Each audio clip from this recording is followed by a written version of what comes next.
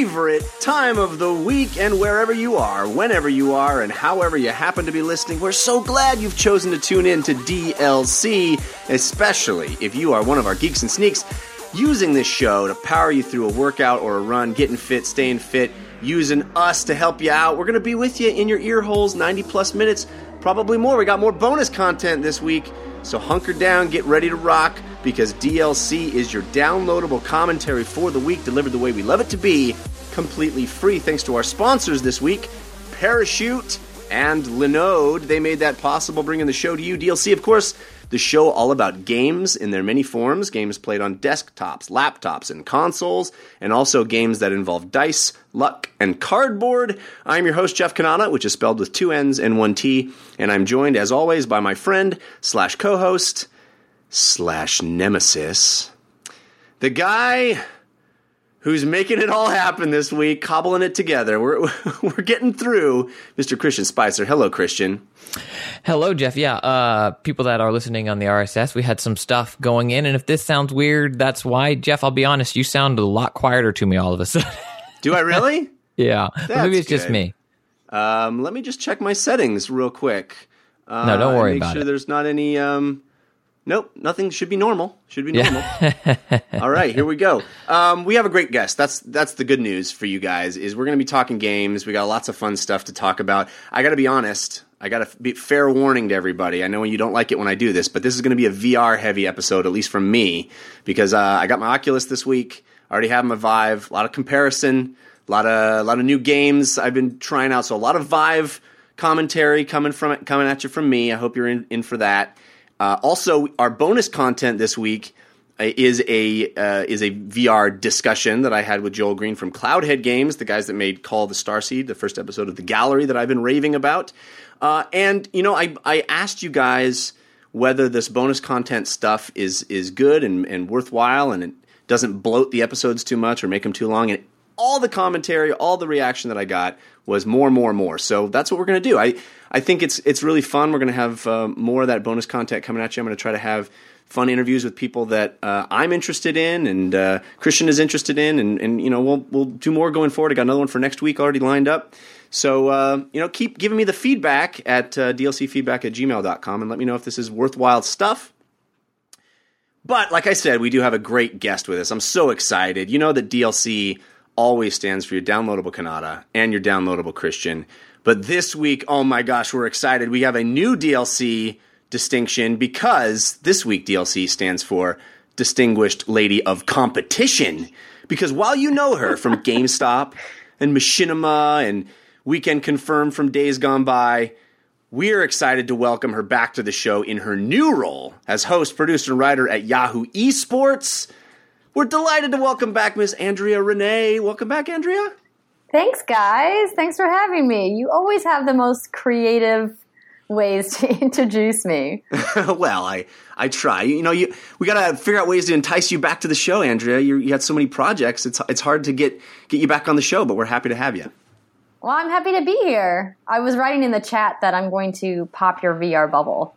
Uh-oh. Well, we'll wait on that. There's a lot of people like popping my VR bubble, but before we get to that, just real quick, tell me what your new role is at Yahoo Esports, and tell me about what's going on over there. It sounds pretty exciting.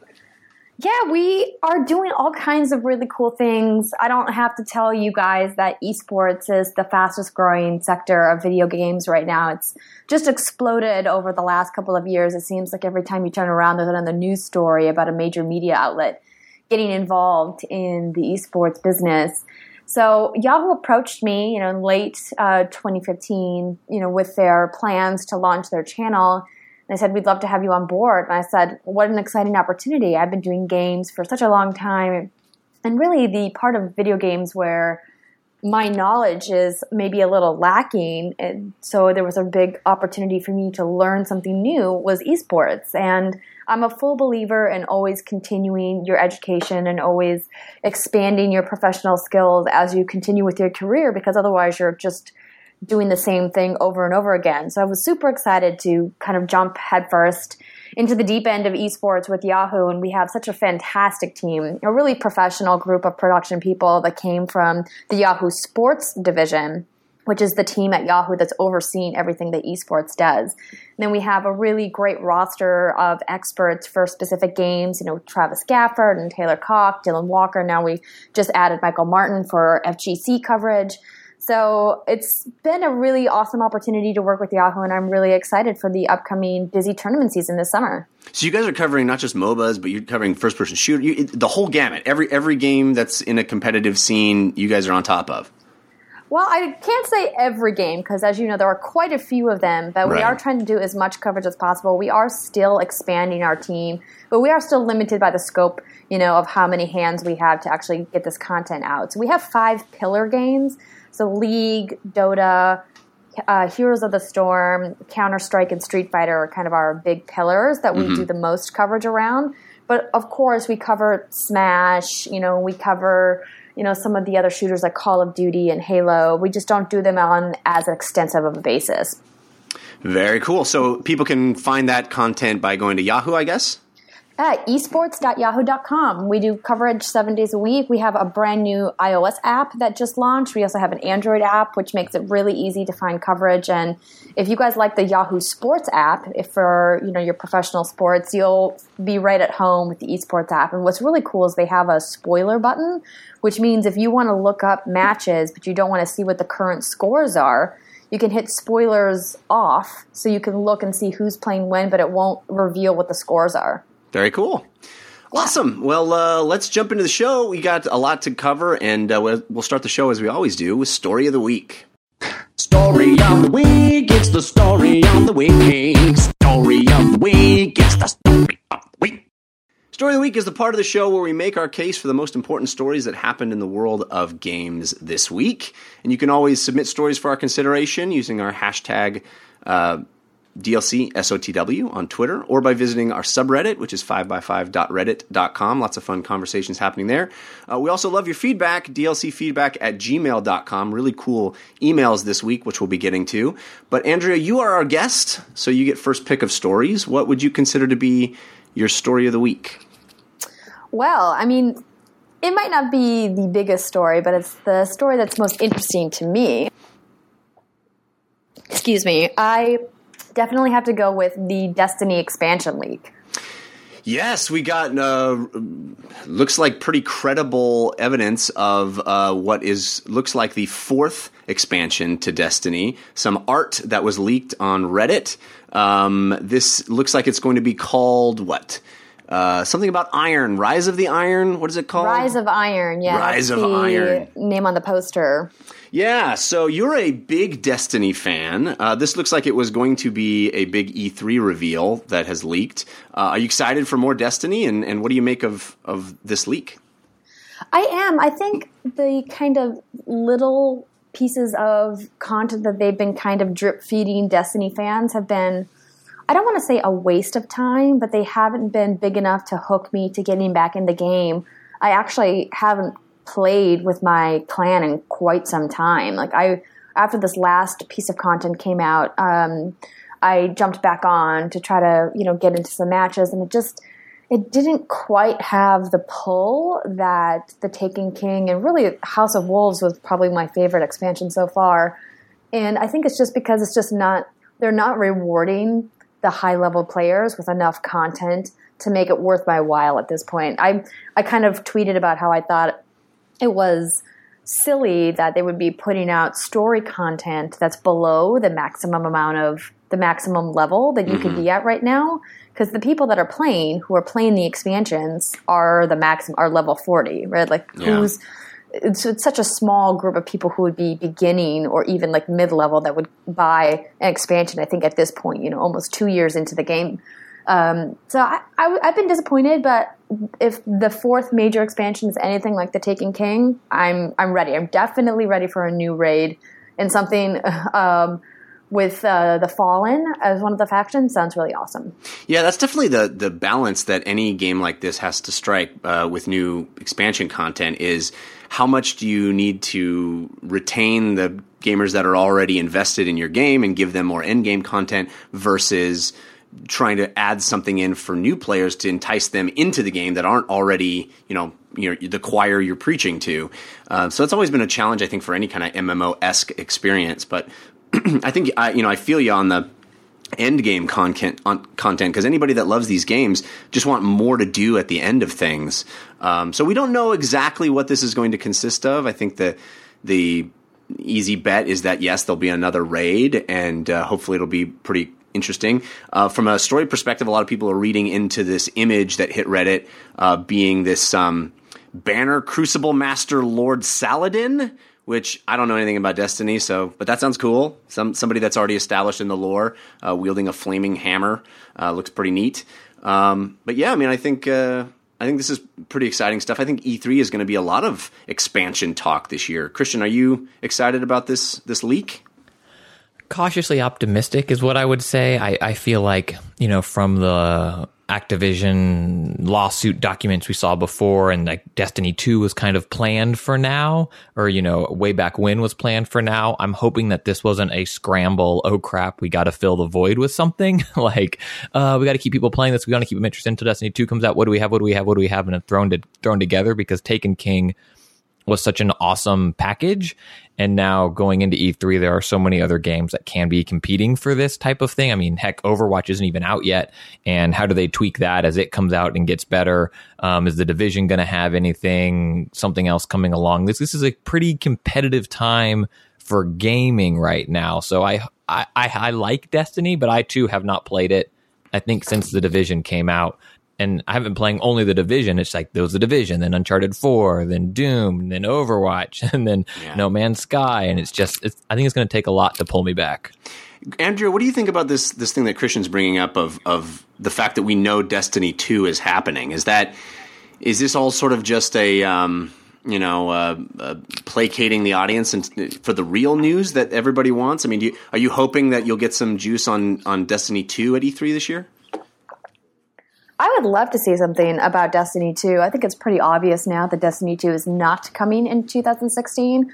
Bungie has not outright said that, but hinted as much. I'm happy to wait if it's going to be as big or bigger than the original Destiny vanilla. I would like to see even more content. I would happily pay another $60. I actually bought Destiny more than once.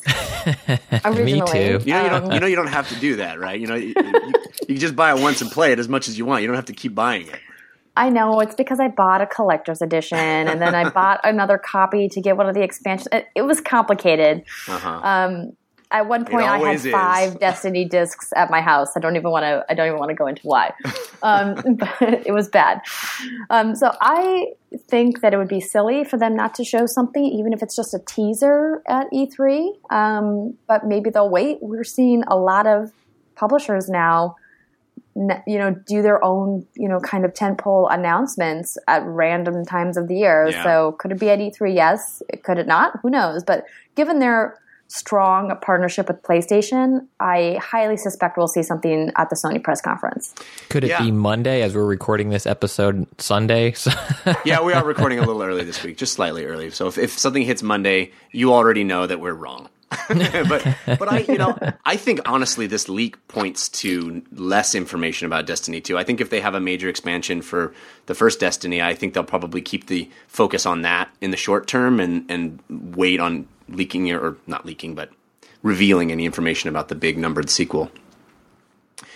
Christian, what is your story of the week?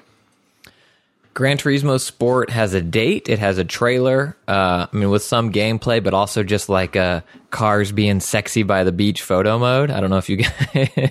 It really was. It really is just a photo mode of like, hey, look at how hot that car is on the beach. Yeah, did you put the Mercedes in the bikini and have it play volleyball? It felt like a weird crossover for me. But ridiculous.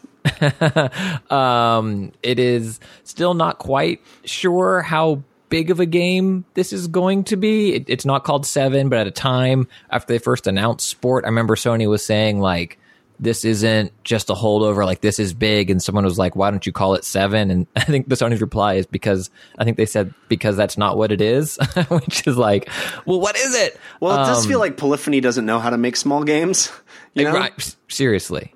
Yeah. They showed some gameplay. I think part of me thinks the graphics look amazing, and part of me think that they're not quite what they need to be. Like, it's missing some of the things that, at least this is based on a trailer for a game that comes out November 15th, but like engine noise doesn't quite sound all there. Reflections of the environment and other cars on the track don't seem quite up to snuff with what Drive Club or even Forza, what Forza are we on? 6, 7, 8? I don't 6. know. Are doing, but like the environmental lighting, like the sky, it looks like it has weight to the atmosphere and stuff like that. I'm a big, Garnet Lee and I carried the driving game mantle for a while there, and I still love it, but I'm curious if this will be the one that pulls me back to driving circles, because Forza Horizon 2 is such a good game that it might be hard for me to go in loops again. Yeah, I mean, it's the first Gran Turismo on PlayStation 4. That should make it a big deal, right? That should make it it's got more horsepower to deal with, and they're always pushing the bleeding edge at Polyphony of what they can get away with. And, I'm not, this isn't the game for me, but I am excited that they continue to talk about PlayStation VR integration, and I don't know how you're going to pull off that game at a frame rate that'll work in PlayStation VR, but I'm excited to see them try. Go for it. Andrew, do you have any thoughts about this one? I agree. It seems like VR is what they're pushing with this title, but I 100% agree with you that it sounds like a vomit fest waiting to happen. The idea of being inside the driver's seat of a race car going those speeds in virtual reality just instantly makes me a little nauseous, and I'm not even wearing a VR headset. Well, that's real life. Like, my wife went out on the track with one of the Porsche instructors when I was like more serious into road racing, and he took her out in his Porsche GT3, and just for 2 hot laps, and like, why? He was like, 60... I'm gonna steal your wife? Is that what he said? Take her on my Porsche. If by stealing meant having my wife throw up in his like $140,000 sports car, then yes, he was trying to steal my wife. Well, there's already Project Cars is already available. I haven't tried it yet, but I've read some people's reaction to it in VR, and there's a range. People definitely think it's a little nausea-inducing, but I'm interested to give it a try, because that's the first racing game that I know of right now that supports the Vive and the Oculus. So it'd be interesting to see what they can do with. I'm just worried about it on the console, because it's I feel like they're probably already pushing the console pretty hard just to hit like a 60 frames per second, let alone that in 2 screens at once. So, well, that was the rumors. Again, this is like based off of one trailer, but that is the rumors for maybe why the visuals aren't quite up to what Drive Club was doing 2 years ago. I mean, that game had its own mess of problems, but people are speculating that some things are down res or whatever because they're trying to optimize it to still work in the underpowered PlayStation VR. Interesting. Conspiracy theories. VR ruining it for everyone. Well, speaking of VR, I told you it's going to be a VR heavy episode. Stick with us though. It's just fun stuff to talk about. I got to say that I think my story of the week by far is this Google Daydream announcement. Google I/O happened this week, and a lot of interesting announcements for Android. But for my money, from a gaming perspective, the most interesting is this Daydream initiative, which is their standards, a series of standards that are going to be open to a lot of different developers and hardware manufacturers to create phones and peripherals that will deliver a mobile VR experience across the Android line. So basically the idea here is that Google sets out to create a minimum spec and then a mode in the operating system that allows the phones to switch over and divert power to maintaining a very solid frame rate and low latency, so that when you're running a VR application, that you get the best possible experience. I think this is pretty cool. They also revealed a new controller that is this tiny little remote. It's very similar, in fact, to the remote that the Oculus ships with. It's a little. How would you know that? Because my Oculus finally got here, Christian. Finally, we'll get to that. But I find the controller for this to be what is necessary. Obviously, if you're talking about a mobile VR experience, you want to have a controller that's small and portable and light and easy to get around, and you can just stick it in your pocket, and it's not going to be a big old, PlayStation or Xbox controller. But at the same time, it because of those things, it's very limited in what it can do, and I'm a little disappointed just from somebody that's looking for a more interesting VR experience at how limited that controller ended up having to be. Andrea, did you get a chance to see any of the stuff about Google's Daydream? I actually didn't watch too much coverage, mostly because I wasn't that interested. Here's my thing. Like I've openly said on several different platforms that I'm just very, very skeptical about VR right now, and the idea that it's just another Gear VR kind of experience. I think Google is right. I think mobile and VR go hand in hand. I just don't think the tech is quite up to speed yet, except for really basic experiences. I think the kind of like pipe dream for VR is like you take your VR headset on like a long flight and you can like put it on and kind of immerse yourself in another environment, and not have to be tethered to a giant PC rig. But I don't think the tech is there yet, so it's hard for me to. Well, you can do that. Excitement or stock into it. You can do that right now. You can put on Gear VR, and you can. There's games and experiences that you can do in the headset on a flight. You can do that now. Oh no, I'm aware, but there's nothing.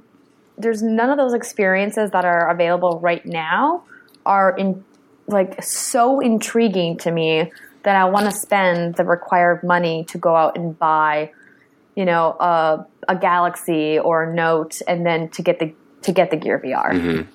I hear you. If that makes sense. I think it's smart of them to be forward thinking and realize that the turnover rate on these phones is high enough that to kind of make this a standard feature in their new operating system, and that in a few years all these phones are going to be powerful enough to be able to do this pretty well. And then at that point, the phone you already have will be capable of doing VR, and it's just a matter of getting a headset and then having this sort of headset standard that is comfortable and portable and easy. We haven't really seen any of the headsets yet that they're talking about with this new initiative, but I think that for the most part, most people's first experience with VR is going to be this kind of mobile version, and to have it be as prioritized from Google as it is, and have it be as high, as good an experience as they're trying to make it. I think that's very important in order to convince people like Andrea, who's skeptical, to that this is cool. And I want more people to be convinced it's cool. I'm just worried, honestly, that the kinds of experiences I want, which is not this, which is the Oculus and Vive experiences that are made for a even higher end system and are able to show me more exciting things and able to have me do more exciting things because they're not worried about being mobile, that we'll see a lot of games for Oculus and Vive just being ports, sort of like Gunjack is right now for Oculus. Gunjack was a Gear VR game that's been ported over, and they improved it quite a bit, which is cool, but you're still just steering with your head, and I just don't want everything to be made for this little controller and then shoehorned into a much cooler environment on Vive, for example. So that's my worry. Christian, do you have any thoughts? Well, I think this mobile VR space it's more of a VR viewer instead of an interactor. Like you have a little controller to switch from watching Deadpool on your projected movie theater screen to touring around Athens so you can get a feel for what it's going to be like when you land there in 10 hours or whatever. And there will be some light gaming experiences. But I understand your fear, but I think it's a little unwarranted in the sense that we have, Jetpack Joyride was ported over from mobile to consoles. You know what I mean? We have a world where we've seen that happening already, but we also still have Uncharted 4 and Doom and Overwatch right. and, all these other games. And I think you'll still see dedicated VR games. And I think... Well, the difference there is that, you have a mobile market that's X number of millions, but you also have a home market that's X number of millions. If you're talking about a VR mobile market that's X number of millions and a home VR market that's X number of thousands, I think that's a lot different. And I think it will entice developers in a completely different way.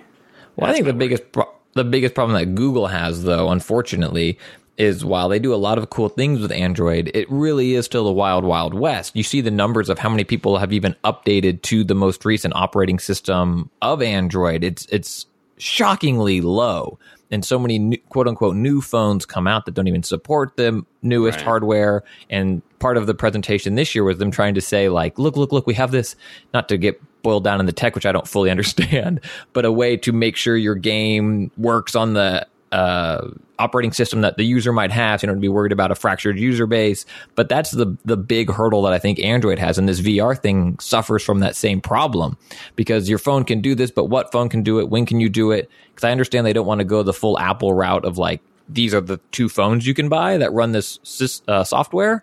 But it's not a unified world where everyone that has an Android phone will have this VR experience yet, at least. Yeah. Another story I wanted to bring up real quick is the just because I like it and it's heartwarming. I think more people should be aware of it. If you're not already aware, there's a really great video that I think Naughty Dog actually released, talking about how the Uncharted 4 developers made a real concerted effort to make the game accessible to people with various disabilities, and how that came to be. I guess there's a fellow by the name of Josh Straub who is disabled and had a hard time finishing the last Uncharted game because of all of the repetitive button pressing that he needed to do. He got to a place, I guess this was Uncharted 2 he's talking about. He got to a place in Uncharted 2 where he physically couldn't progress because you have to button mash to open a bunch of doors at the end. And he was frustrated that he had to ask someone who didn't have the same disability he does to assist him in getting past that segment. He actually couldn't physically do it. So he reached out to Naughty Dog, and they were receptive enough that they completely designed a series of menu options in Uncharted 4 to make the game as accessible as possible to a whole variety of gamers with different abilities. And it's pretty awesome. It's a pretty inspiring video. So I just kind of wanted to highlight that and bring it up. Do you guys have any thoughts, Andrea? I think this is a fantastic story. I do a lot of work and sit on the advisory board for Able Gamers, which is another charity that works with gamers with disabilities. They actually have a community site called unstoppablegamer.com that also rates games based on their accessibility. And I think that anybody or any developer that goes out of their way to make their games playable to everybody should absolutely be commended. And hopefully more developers will take a page from their playbook and kind of look at what they did. There was actually a really great talk at GDC from Able Gamers on how developers can get the tools to make their games more accessible. I think sometimes, we don't stop to think about the back end and what it sometimes requires from a production standpoint to add those accessibility features in. But it's really nice to know that there are people out there that are doing that kind of work and really trying to make sure that it's an issue that people stop to think about. Because if you don't have somebody in your life that has a disability, then you maybe are ignorant to the fact that there are lots of games that people with disabilities can't play at all. Right. Even something as simple as, being colorblind. There are certain games that you can't play because of that. Yeah, I think that the video makes a great point of not just talking about, Josh's particular disabilities, but a whole range of them that they addressed, including colorblindness, which is, relatively minor on that spectrum of things that get in the way. But nonetheless, if there's two teams and one is green and one is red, it's hard to differentiate them for a lot of gamers. So it opened my eyes to a lot of things, and I think it's well worth watching. Yeah, I'm glad you brought it up. I mean, this particular story did get some traction, and I'm glad people are paying attention to it, because it is one of those things that it needs to have the light shown on it more, because awareness is what breeds change. Because it's easy to live in your world and, with your limitations and do things and view things your way and not consider others because they don't exist within your bubble. And in the parenting podcast I do, we had an email come in that was kind of the same thing. It was like, hey guys, I know you're not going to have an answer for this, but this is something I want people to know exists. And I think things like that are important, because far too often, as I'm playing, when I saw that option in Uncharted, I was just like, that's weird. And that was just my ignorance. I was like, do I want that on or off? I don't know what that is.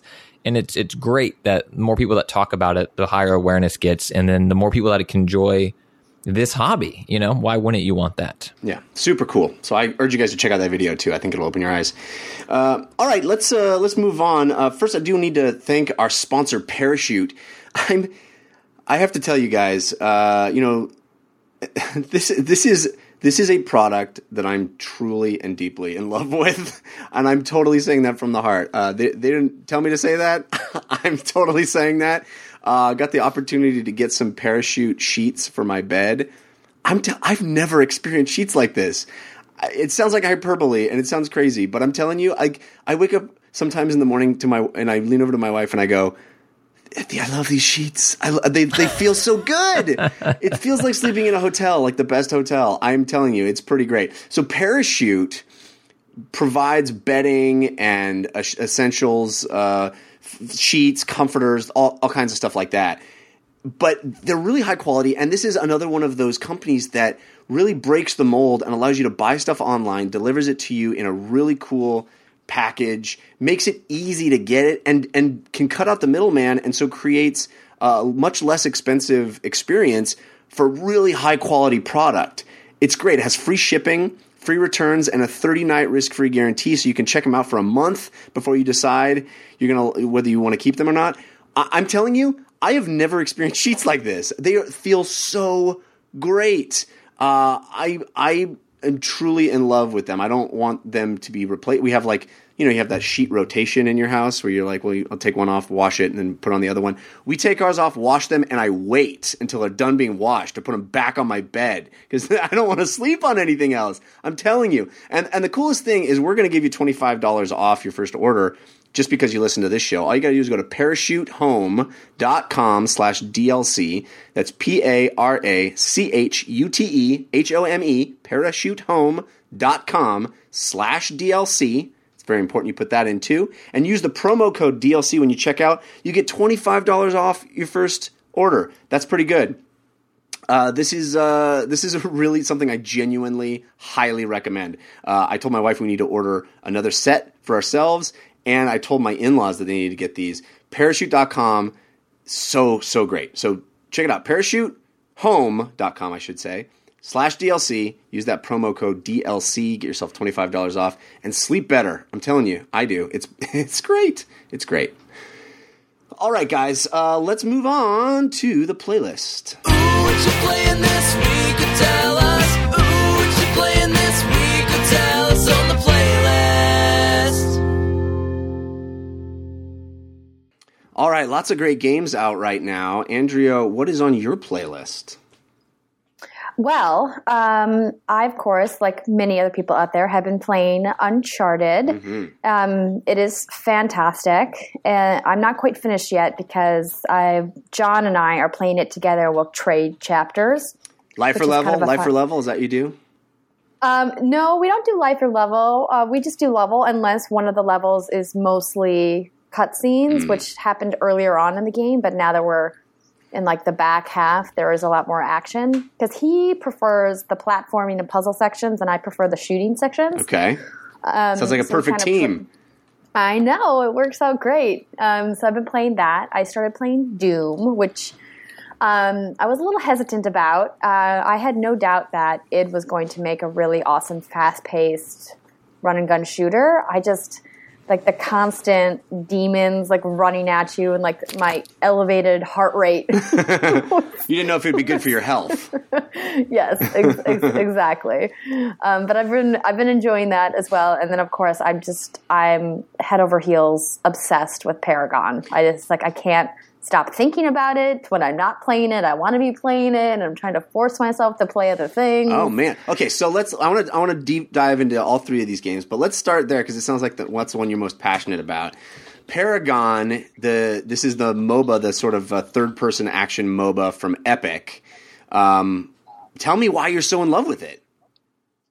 I had started playing MOBAs. League was really my first kind of experience with MOBAs, and I'm going to hopefully get you to show me the ropes in Heroes sometime in the near future. Yeah, happy to.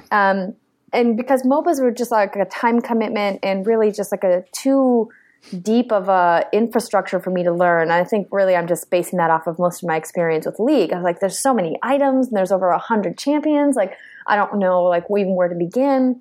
And then I went to a preview event for Paragon, and immediately the gameplay felt recognizable to me. It's that third person, over the shoulder shooting style that is very recognizable for fans of Epic's work.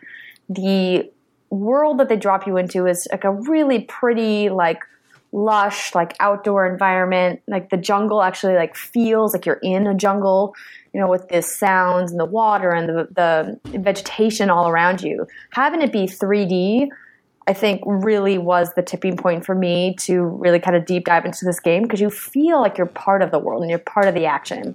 I think the top-down kind of 2D view that you get with, you know, like Dota or League is kind of, it feels like you're a little bit removed from the action. And when I'm in a team fight and, you know, like the 5 heroes from each team are like going at it, like you're in it, you're in the fight. And I just find it to be so rewarding. It's funny because I feel the exact opposite. I don't know, I just really love it. I love the heroes. Everything about it has just been an exciting gameplay experience for me.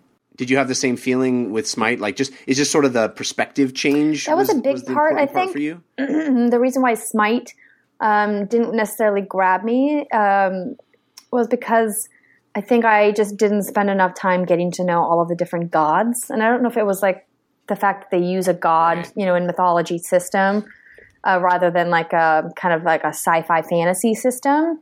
That was the difference there. I think the verticality of the levels in Paragon also helps. I don't know what it is. I think it's like the card system, the deck building also was really approachable and kind of appealed to my love of RPGs and progression, and the way that you can kind of stack your cards and then pick which upgrades you want and then, you know, work with your team. I think it also helps that my clan started playing Paragon right away and they keep playing. I think with any team-based PvP game, if you have people that play with you on a regular basis, it's going to make you love the game more, which is why I got so deep into Destiny. 100%. Because I always had people I knew online all the time. Yeah, I think that speaks to a large part of how these games catch on, is that feeling of community, and if you come in with a built-in group, for sure, I think that's a huge advantage. It's interesting because I feel the exact opposite from you, and I think that may just be, you know, our personal tastes in games. Like you're into Gears of War and you know, shooters, stuff like that, and I am too. But I much prefer the sort of top-down feeling, because rather than making me feel detached, I feel like I have a much broader sense of what's going on around me, so that I don't feel like, oh my God, I got killed because I got shot in the back and I didn't know there was even a person back there or whatever. And it's interesting. I think, you know, these games are built for slightly different tastes like that. And I think having a game that's more accessible to people that are more comfortable in the shooter environment is a real positive. But it's certainly something that has been a bit of an impediment for me trying Paragon. But I got to try it. Whenever you want to try, let me know. They have PC and PS4 crossplay. Yeah, I am playing awesome. on PS4. Are you playing on PS4?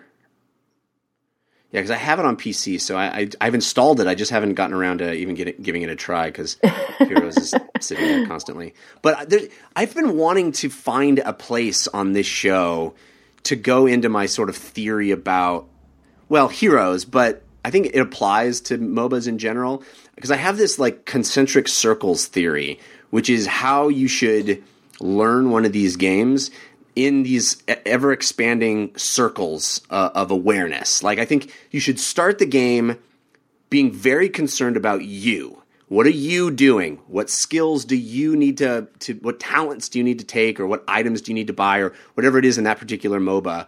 Like, what's your positioning in relation to everybody else? Like, if you're a caster, you probably want to stay toward the back of the pack in a fight. You don't want to be up close because you're very squishy. Or if you're a tank, like, where do you go? What do you have to do? What are the things you need to know? Then once you kind of have a handle on that, you expand the circle out a little bit and you go, okay, what is the map asking of me? What do I need to do on this map? Where should I be? Where are the things on this map that I need to be aware of? Where are the creeps on this map, or the mercs, or whatever it is you need to do? Where are the towers? How does each map work? Because I've got my concentric circle, and now I've moved out a little wider. Then after that, you go, okay, what are the other players doing? Before that, it's what are my teammates doing? What do my teammates need? How can I be of service to my team? Rather than trying to worry about getting kills or getting objectives, how can I be working within the team we've established in the role I've chosen, whether that's a support role or a tank role or a damage role, and what does my particular character bring to that equation? How do I fit into the team? Now my awareness circle has expanded to include everybody on my team. What are they doing? What skills have they taken? What items have they bought? What are they now thinking, and how can I be of assistance to them? If I'm a tank and I see my mage in trouble, my job is to save them. My job isn't to run off and try to get a kill on my own. My job is to be protective. If I'm a healer, my job is to be aware of who I need to heal. My job is to understand that particular character is going to dive in, or that particular character is going to stay in the back, or whatever it is. Understanding now that circle has expanded to include what my other teammates are thinking. And then once I've gotten that concentric circle kind of down, I can move out and go, okay, what are my opponents doing? And that's the trickiest one, because now it's like, now I take into account, what are their cooldowns? What are their skill tree? What items have they purchased? Where are they on the map? What do I think they are thinking based on what I would be thinking if I was where they are? And so in that way, I think you sort of start small and understand yourself and slowly evolve to have a broader understanding of the game, and you get better as you play. And the way you expand those concentric circles is repetition, is playing lots of games. So that's a good steal. I think it's very educational, and I think that's the part that some gamers either don't understand or they don't want to put the time in. And with Paragon specifically, you're seeing a lot of people who hear the name Epic and go, oh, I want to try something that Epic is making, and have no idea about everything you just talked about. So when they're dropping into a match or selecting a hero, they don't know what it means to be like an AD carry. They don't know what it means to be a tank, or to be a jungler, and what those roles mean and what your responsibilities are in those roles. You see a lot of times people just go for kills. I was playing a match last night. We were down 7-28. We were just feeding the other team. But we still won the match because the other team was so concerned with killing us that they didn't realize that we pushed all the way on the far left lane and took down their inhib. And then my two carries had all of their card points maxed out. I went in as the support and they took out the core. That's the thing. That there's an exactly. And that's what makes those games so fun. There's an education level that you have to commit to if you really want to get the enjoyment out of the MOBA genre. Yeah. Yes. Well, I think. Go ahead. What you were saying, Jeff, is an interesting thing for people that often play video games because of how the hobby evolved, right? Because you could easily map what you said to sport, physical sport like basketball too. It's a lot of the same stuff. Learn where you can shoot from. Are you a 3-point person? Are you down in the paint? How do you play? What are your strengths? What are your weaknesses? How do you support your team? Are you Magic Johnson, or are you taking up space down low so that Steph Curry can shoot from anywhere on the court, apparently?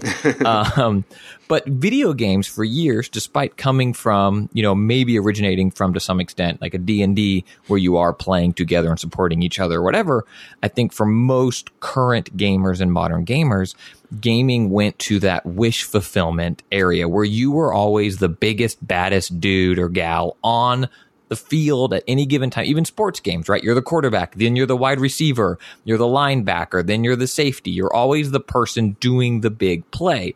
You're every epic moment of World War II. It's always, you're the most important.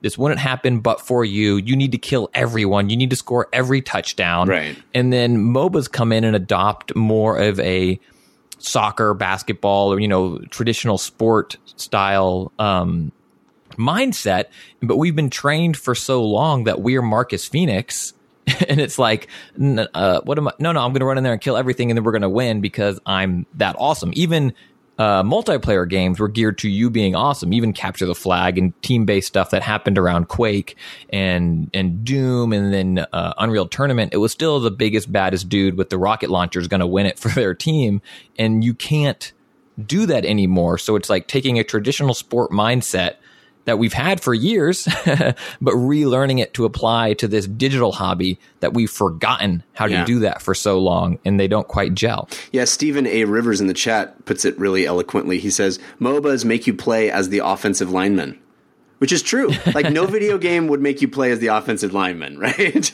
until you have an actual team around you, and then it makes sense to be the guy who's sort of unsung but essential. And I think that's cool.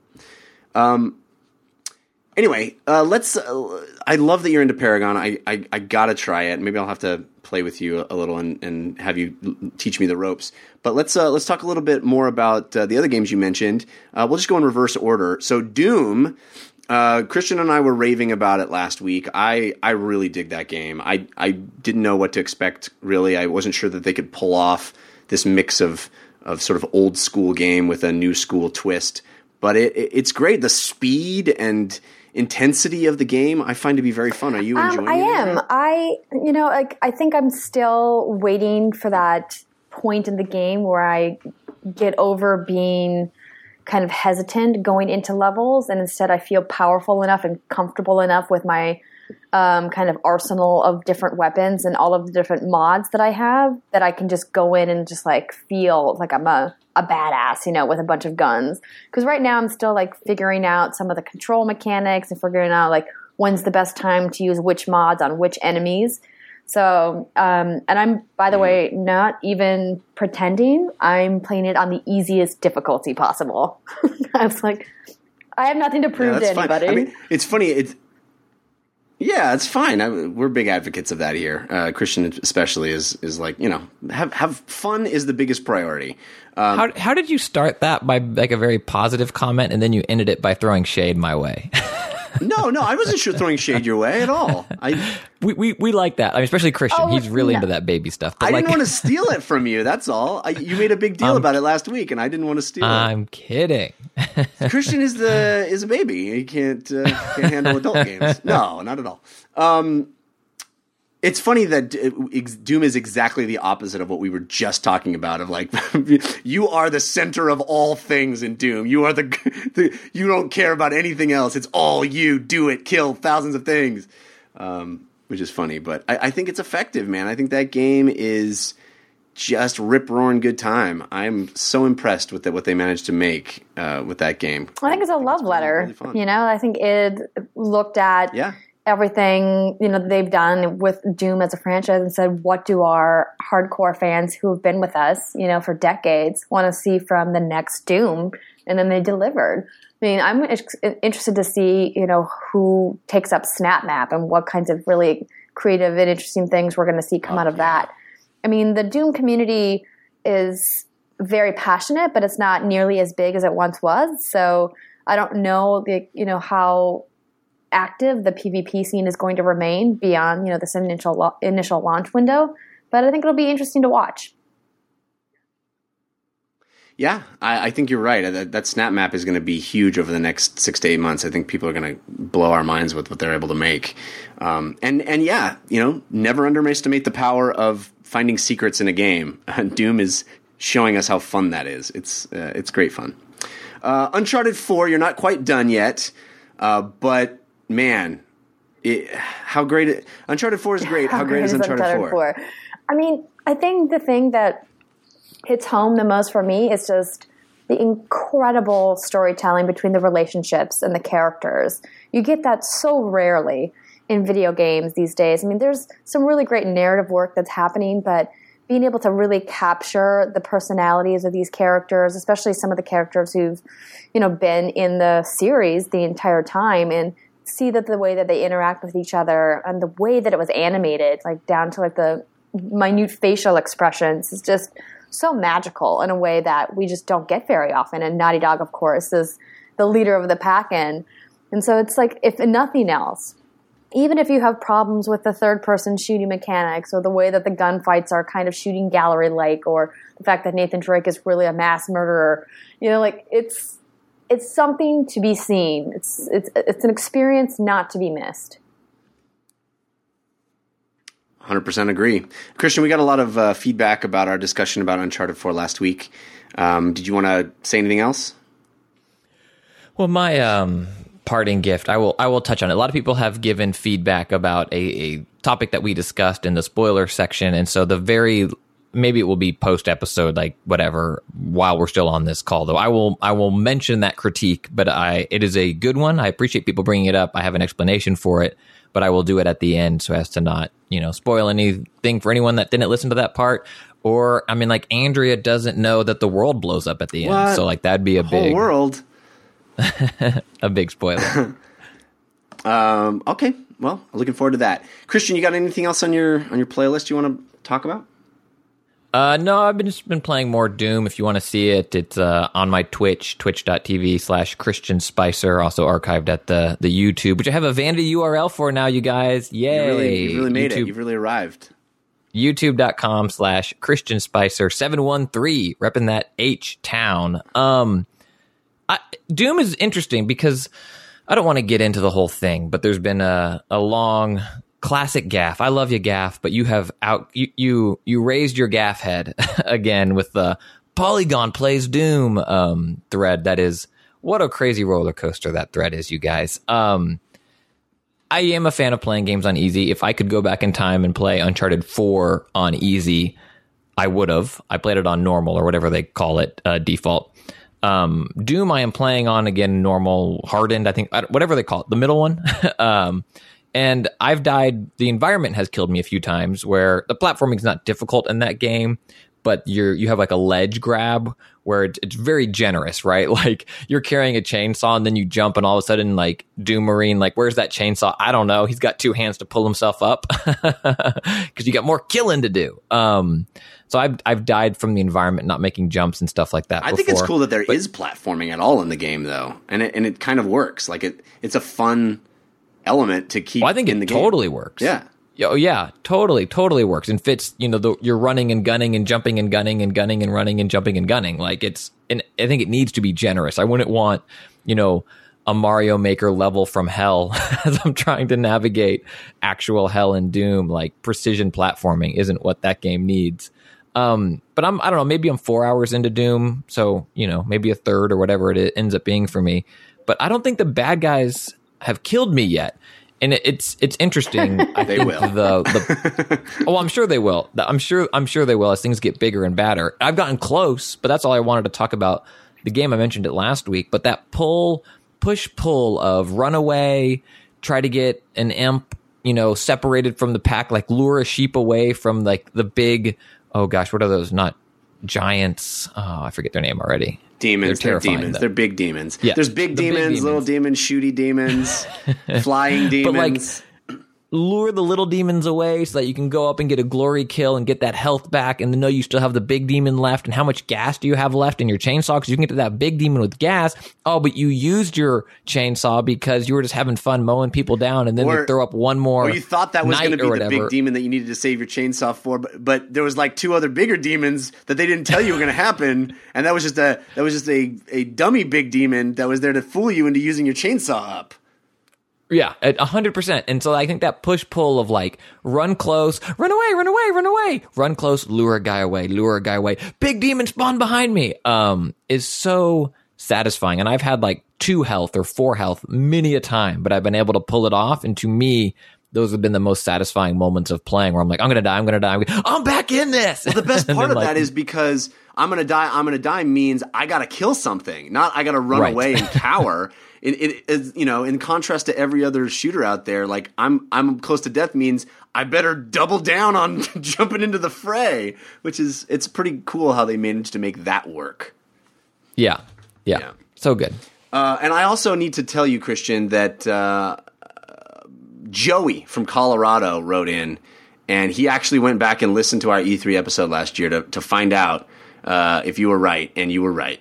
I had erroneously implied that you were negative on Doom last year, and you were not. So I apologize. You and I were both positive on it, and Zav D'Amatos, who was our guest. What, Zav? Negative on something? No. Well, thank you, Joey, for doing the work.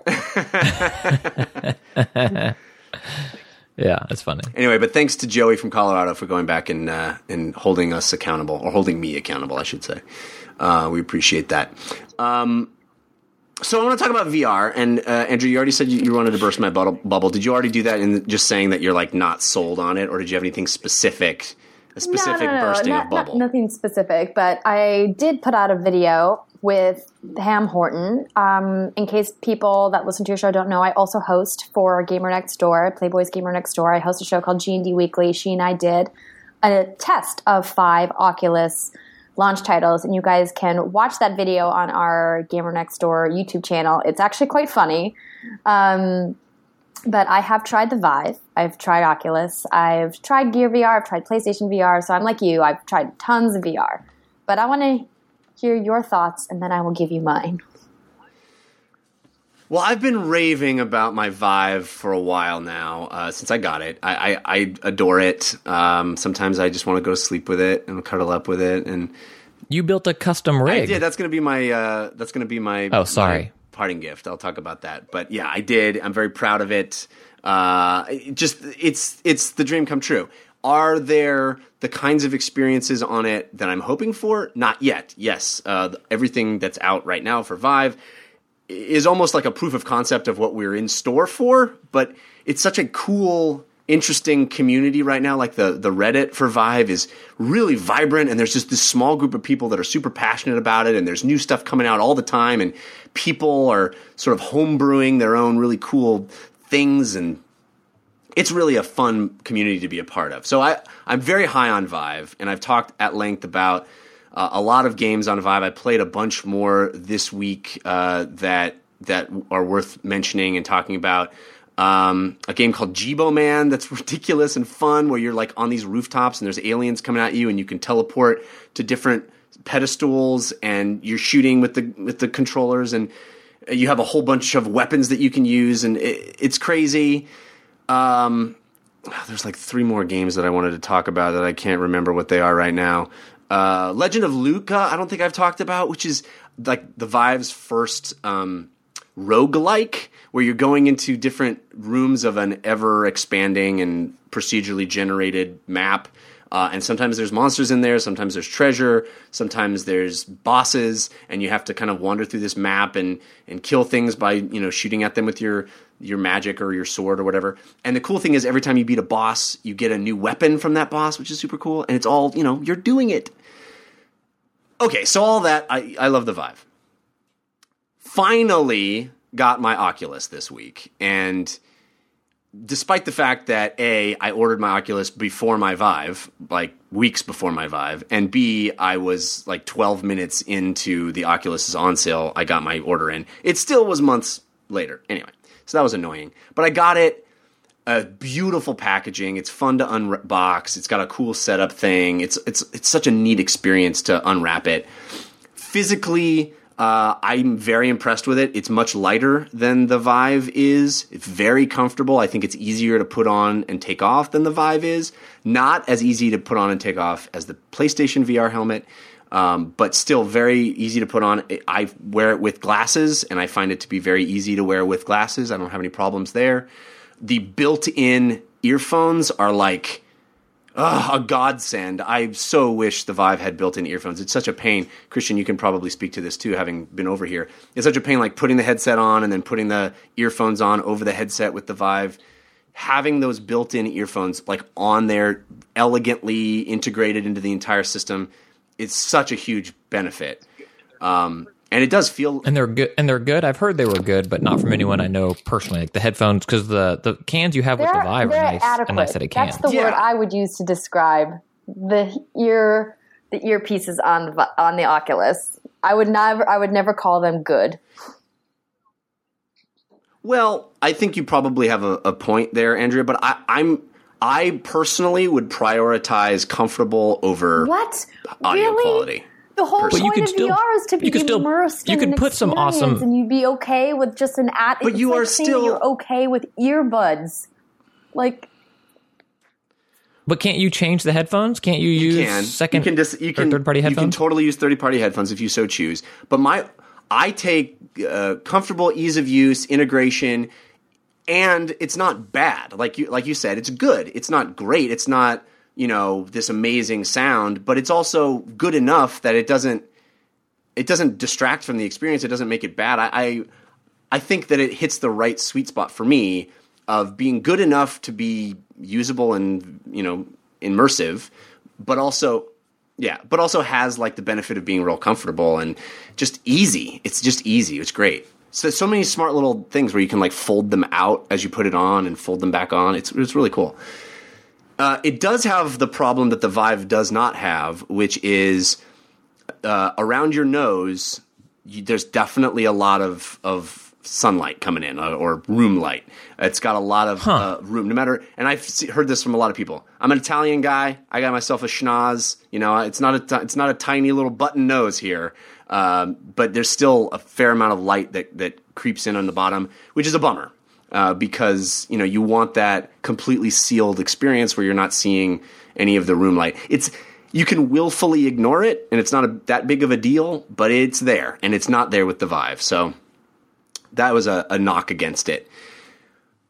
The biggest thing, though, for me is that having experienced the Vive, it's so clear to me that room scale is where it's at. And putting on a headset in front of your computer with a controller in your hand is easy and comfortable and much less crap to deal with, much less mishigas and fiddling with things and getting tangled and all that stuff that the Vive makes you do. But all that stuff that the Vive makes you do is worth it when you get inside a place and you can walk around in it and physically manipulate things. That's the dream. And sitting at a computer with the headset on, being in a place is cool, but it feels like a massive step backwards after room scale. Room scale is where it's at. And when the touch controllers are released, we'll be able to have a more one-to-one comparison of these two things. Have they said, have they mentioned when, given a date or a price for those yet? No, 2016, they're saying it's going to be a fall thing. I'm sure we'll hear more at E3, but yeah, we don't know exactly when that'll be. But, I'm very anxious for that because they say they're going to release a whole bunch of new games that are sort of a second launch of Oculus for touch. And those are the games we want. Like, I don't know, Andrea, you tell me that you were very unimpressed, but I can't imagine anybody trying Lucky's Tale and not being completely blown away. Funny you mentioned Lucky's Tale. This is the first game I played in my Oculus video. Here's the thing. Here's the thing. Tell me the thing. That's going to be my ringtone from now on. That Here's the Vive, thing. HTC Vive, is right now the definitive virtual reality experience. There's nobody doing it better right now. Granted, there's only really 3 experiences available, but I think they have the top performer. I think everything I've played in Vive just blows its competition out of the water. I agree that these room VR experiences are really what the future of VR looks like. That said, it's an experience that not a lot of people, I think, are going to be able to bring home. Not only do they not have the space to set everything up with the light stations and so on, but it's also a very expensive experience. Oculus is a little bit more approachable. I just find the headset to be so uncomfortable after about 20 minutes inside VR. It starts to be uncomfortable for me, and maybe it's because I have a particularly small head that I have to really tighten the headset on in order for it to stay in focus, because it's constantly falling on my down the bridge of my nose. So in order for me to get the lenses to line up in a way that the text and everything I'm looking at on screen is completely in focus, I have to tighten it. I have to really tighten it on my head, which those kinds of physical discomforts really bring you out of the experience and break the immersion of whatever you're doing, especially if you have to constantly readjust it through the experience. I don't have to ever constantly adjust my television when I'm playing a console game, or if I'm playing a PC game. What I see is what I see. Lucky's Tale was one of the few games that instantly gave me motion sickness in VR, which I found to be really surprising because I've done dozens of these demos on all different platforms in varying states of the tech, like from when it was just prototypes to different, levels of the prototype. And I was surprised about Lucky's Tale. The first thing I say in my video is it reminds me of being inside Mario 64, which is, kind of a unique cartoon experience, but it's just, I'm still waiting for something to show me why I need to play this in VR, why I couldn't play this 2D and still get as much enjoyment out of it. Well, you say inside Mario 64, and that's a sentence that can go by and you go, oh, that makes sense. That sounds cool. I don't think that conveys it well enough for me. It's accurate, and I think it conjures a good image, but it's not evocative enough to express the experience, because especially coming from Vive, where so much of it is room scale, so it's creating situations where you are the same size you are, and you are walking around vast environments or confined environments or whatever, but you're you for the most part. And the sort of magic of the VR is to take what is a small space in your real life and make it a giant space or a vast, you're flying around in a spaceship, or you're, inside a cave, or whatever it is, transforming your environment into a new environment.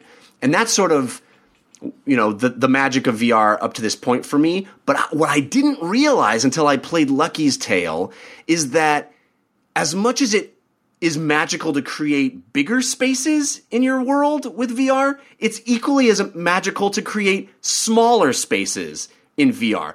The fact that my head, like the very first moment of Lucky's Tale, when your head is inside Lucky's bedroom, and it's this like incredibly vivid diorama world that you're just sitting in and you can look around in, and it's tiny, it's right in front of you, it's super close to where you're sitting. You didn't find that to be absolutely magical? No. I mean, I'm sorry. Jeff, we know that you're drinking the VR Kool-Aid. This is a phrase I say a lot.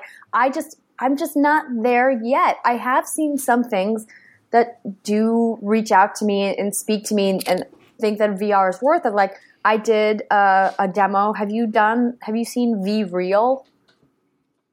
So it's a software that's going to allow streamers to stream in VR.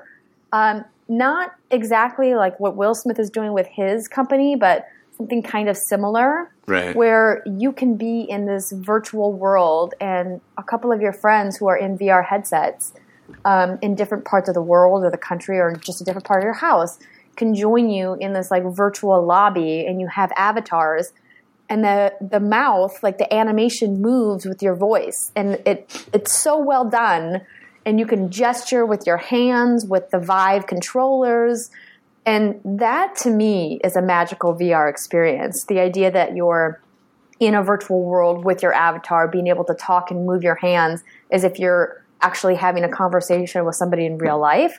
That's the kind of stuff that I think is exciting about VR. Like, just the idea of a game that's just all around you is such an unnatural experience. As I said, like, the biggest thing for me when I play VR games is that I feel like I have to constantly tell myself to look around and look behind me, because it's such an unnatural way to play, because we're used to just staring straight ahead.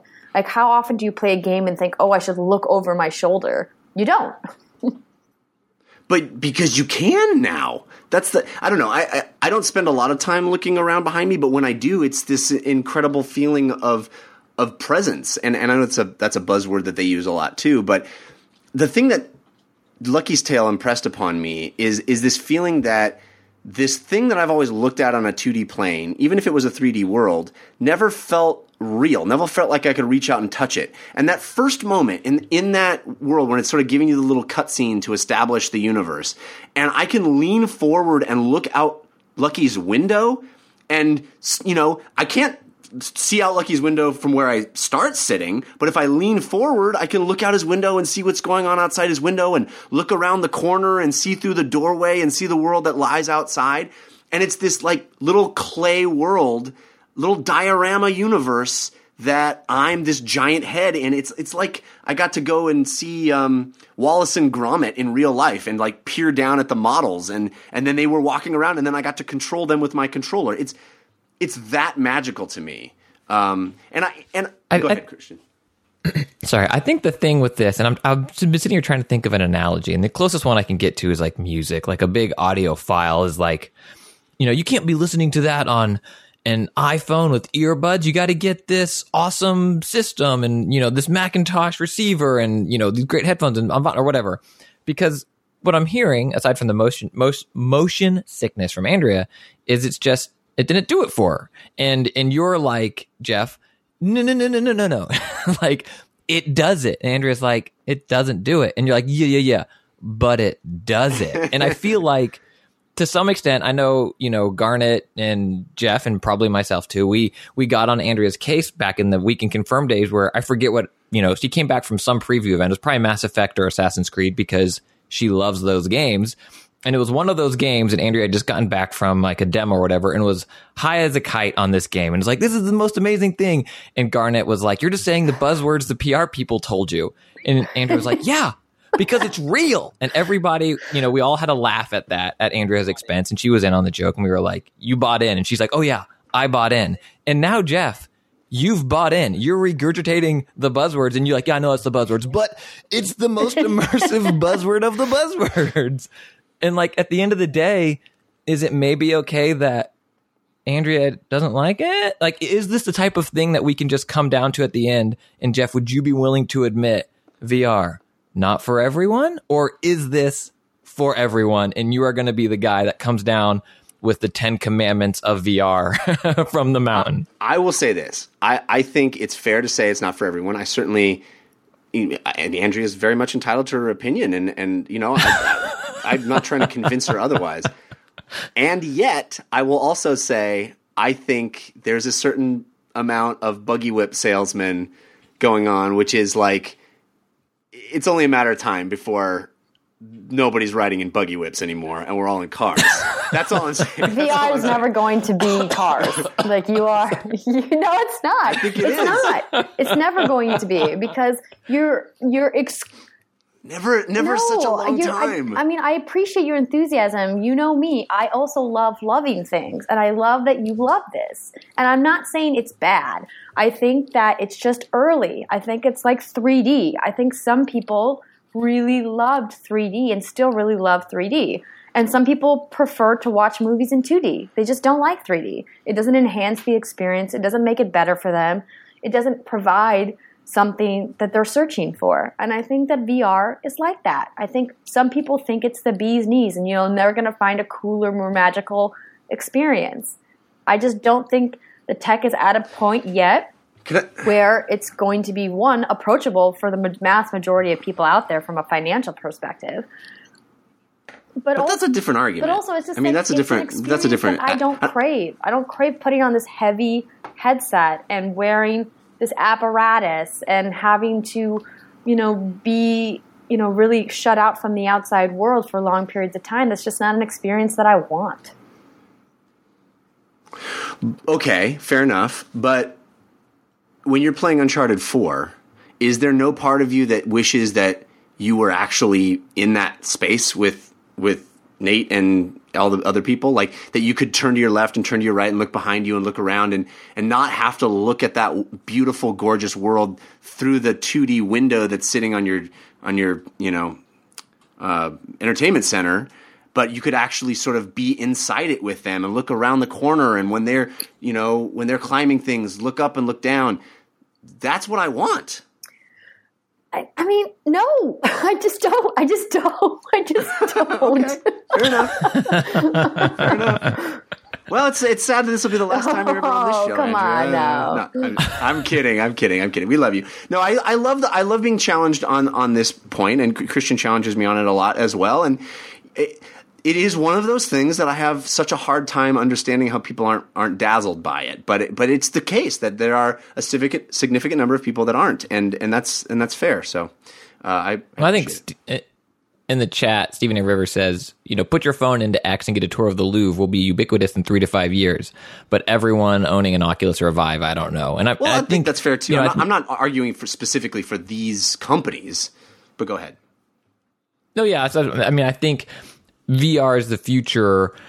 A common accepted future is different than intense VR gaming. Like, I think we might all own a device that can do it, and we might even all own headsets that we can snap a phone into. Whether or not we use them, I don't know, but I think it will be a thing that exists everywhere, and then whether or not people crave that experience, time will tell. Part of me thinks like, yeah, it's incredible when you're in there, but then part of me thinks, man, I hope people still go to the Louvre, because I'd rather sit at a table with, it's the old timer, right? It's 35-year-old man. Like, I'd rather sit at a table and play a tabletop game than put on a headset and be like, it's like we're really playing a game. It'll be interesting. Yeah.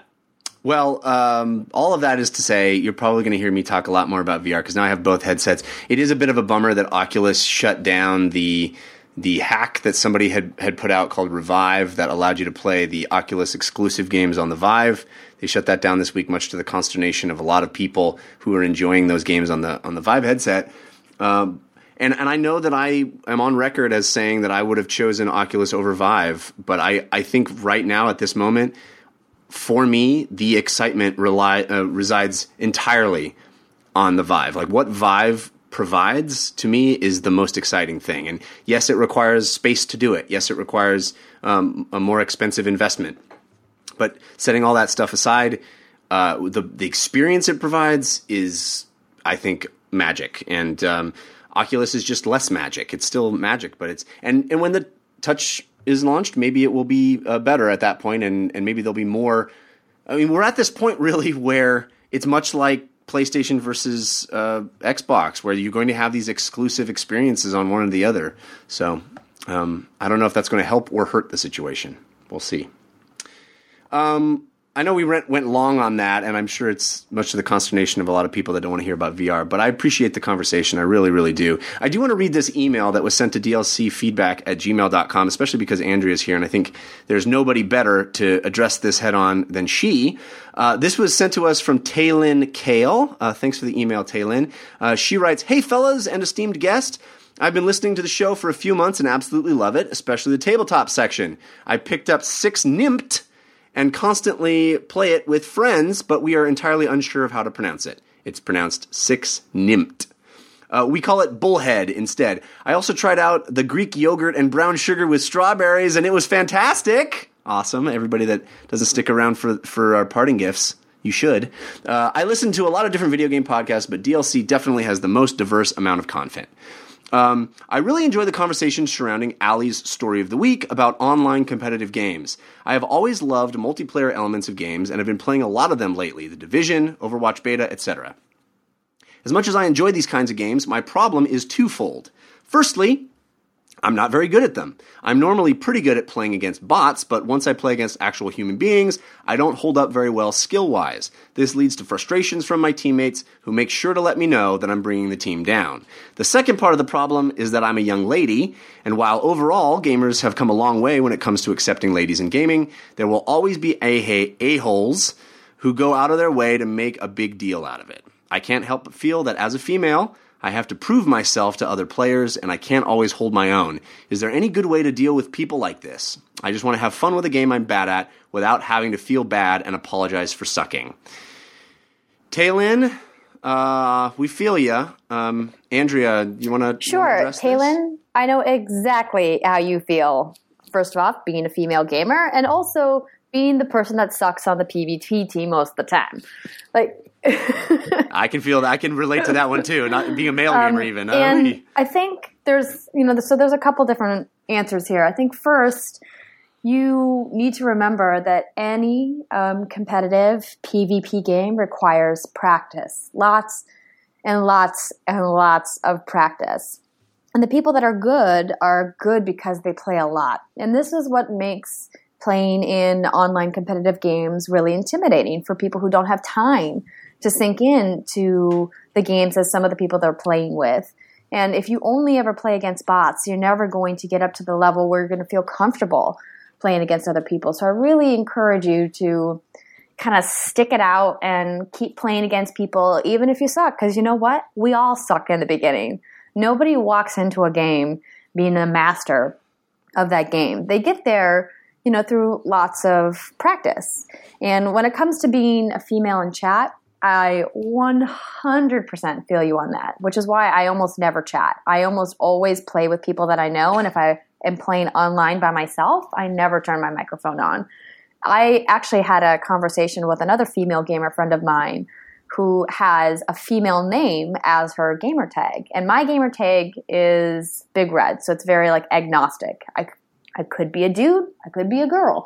Most people, actually 99% of people, assume that I'm a dude because whenever they talk to me in text chat, they always call me a bro or a guy or whatever, which I'm fine with. They can assume that I'm a man if they want to. It makes things easier for me. So you definitely have to prove yourself, but I would never say that that's just because you're a female. I have seen people harass me in games when they assume I'm a guy because I'm sucking. So I think if you're the person who's got low scores on your team, you're going to get harassment no matter what. But I would encourage you to just stick with it. And if you find a game that you really like, try to find a group of people who will play with you. There's a lot of LFG groups depending on, which game you're playing, and maybe try to convince some of your friends who you play with on a regular basis to play the game that you're playing and really kind of find a community to embrace what you love. And once you find people that you can play with on a regular basis, it will make that experience that much more enjoyable for you, and you'll want to play more. And the more you play, the better you'll get.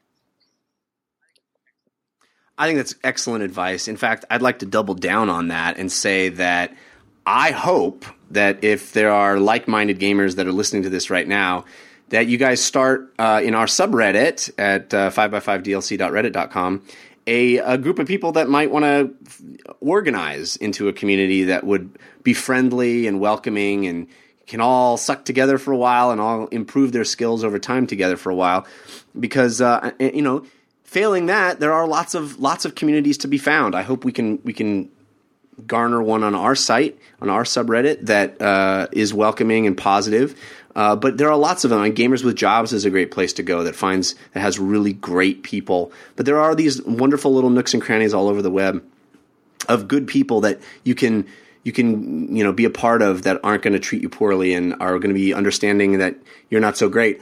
I'm certainly that guy. I'm not so great at first-person shooter multiplayer games. I understand that I'm almost always at the bottom of the leaderboards when I'm playing those games. And it's tough. It's hard. It's hard when people get upset at you. Finding the right people to play with and also finding the games. I feel like Overwatch does a particularly good job of giving you roles to play that aren't necessarily requiring to be the best sniper or whatever, or having those sweet executable kills. And I think Overwatch also does a great job in not highlighting who's bad on a team. Like the way it presents stats at the end of a match, I hope catches on more with a lot of these games so that it's all about rewarding people who do great instead of highlighting the people that do poorly. So I appreciate you writing in. And it's a tough problem, but I hope you stick at it. And like Andrea said, you'll just get better over time. Very cool. All right, guys, let's move on. I do need to thank our second sponsor, which is Linode. Linode is a hosting company offering high-performance Linux servers for all your infrastructure needs. Linode has it all. Lightning quick servers in the cloud, super fast 40 GPS network, automated backups, node balancers, managed servants, guides with step-by-step instructions, a simple but powerful control panel, 99.9% uptime, 24/7 support experts, and all the tools you need to get the job done right the first time. Not only that, it starts at only $10 a month.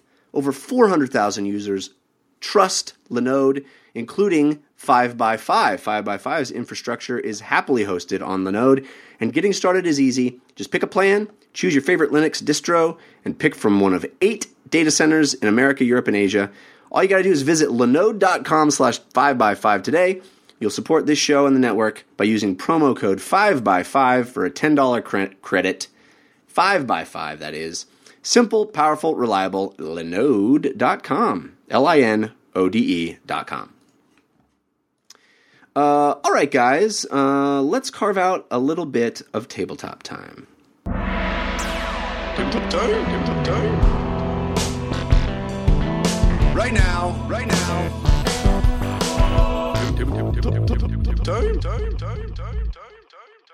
Hey, Andrea, you've been playing more Exploding Kittens. Last time you were here, I think you had just tried Exploding Kittens for the first time.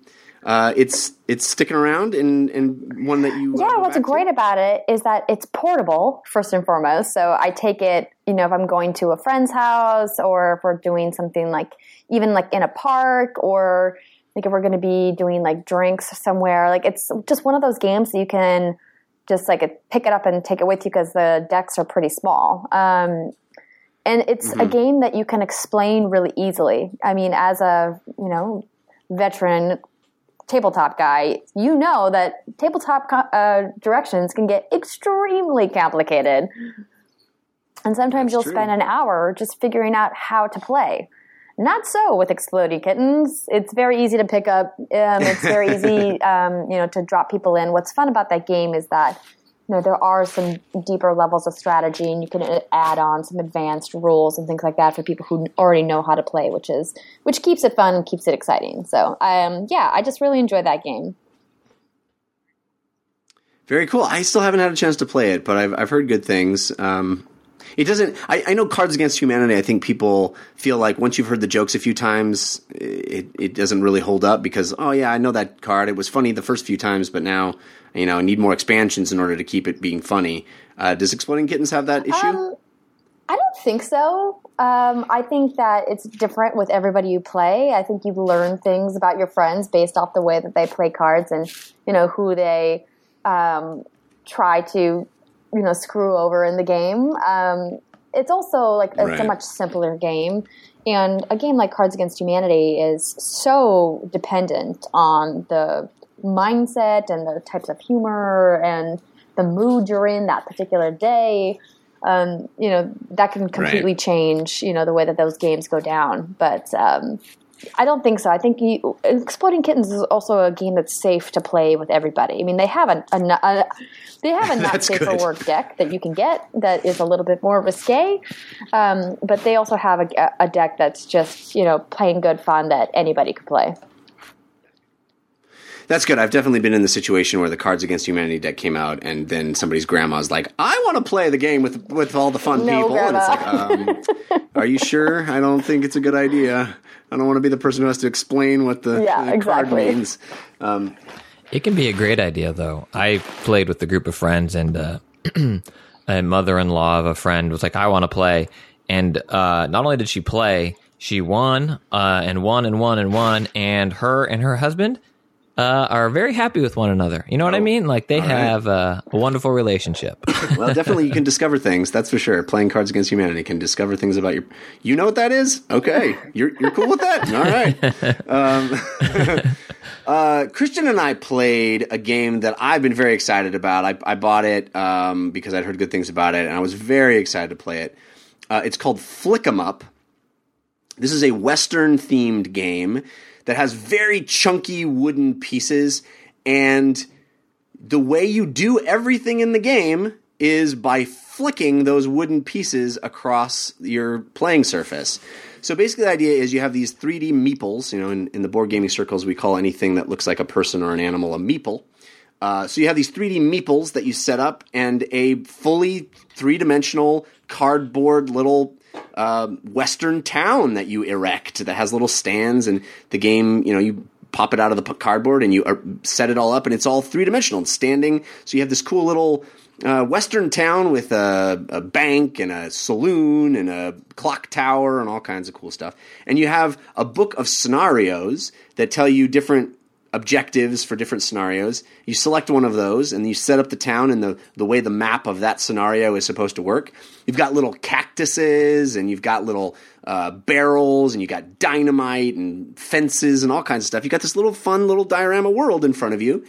your western town. And then you have two teams, and you can play up to, I think you can play up to 8 people. You have 2 teams, and you have each team has 5 little cowboys, and you have shootouts, and you do have to try to accomplish certain things based on the scenario. So sometimes there's a bank robbery, or you're hijacking a thing, or whatever it is. We played the first scenario, which was just a full-on death match, which is just like a showdown at the OK Corral type, shootout in the desert, and you each have 5 guys, and whichever team murders the other team first wins. But the way you play is to move your character. You take a little token, a little disc made out of wood, and you flick it across the table, and where it ends up is where your character moved to. If it hits anything along the way, whoops, that cancels out the movement. So you have to be very precise with your flicking to make sure you go where you want to go, and you don't bounce off a cactus or something along the way, because that invalidates your move. Then once you're there, you got pistols and rifles and all kinds of stuff outfitting your characters, and you can shoot at the other players. And the way you do that is you get a different little disc that's a little smaller that represents the bullet, and you flick that, and if you whack another character's meeple and knock it over, then that means you hit them with a bullet, and they have a certain amount of health that goes down each time you whack them. So it's very physical. It's actually a dexterity game where you're physically flicking stuff and moving it across the table. I found it wildly fun. What did you think, Christian? Yeah, and I think just it's called Flick 'em Up is the name of the game again. You are technically flicking the thing, but I think you can also think of it like shuffleboard. Like these pieces aren't getting airborne, right? The intent isn't like like the little paper football when you're flicking that. It's like you're flicking, but like picture shuffleboard. It's sliding across the play surface. I wish I filmed it only because there were a couple of epic moments. The teams it was you and Zav and me and Rob Krekel, who's been on this show before. And Rob has amazing ears as a sound engineer, sound designer, but that dude can flick. He's a savant. He's a flicking savant. I've never seen his. He's like the pinball wizard from the Who song. Yeah, he's that, but for flicking. Stone cold kill, like across. You have a very big dining room table, and Rob was like, "Oh yeah," he wouldn't. The rest of us would like aim and hesitate and look and like think about how hard we were going to flick and breathe and let it happen. Rob would just walk up and flick, and it would always hit its mark perfectly, and he wouldn't even think about it. It was amazing. Yeah, he was a stone cold killer. And then, but there were some really fun. I think I was shooting at one of like your Zav's guys, or someone, like the guy like spun, like literally it was like a Western, like a spaghetti Western. The little meeple guy like spun around 3 times but didn't fall over, and it was just like grazed him. It just winged him. It was merely a flesh wound.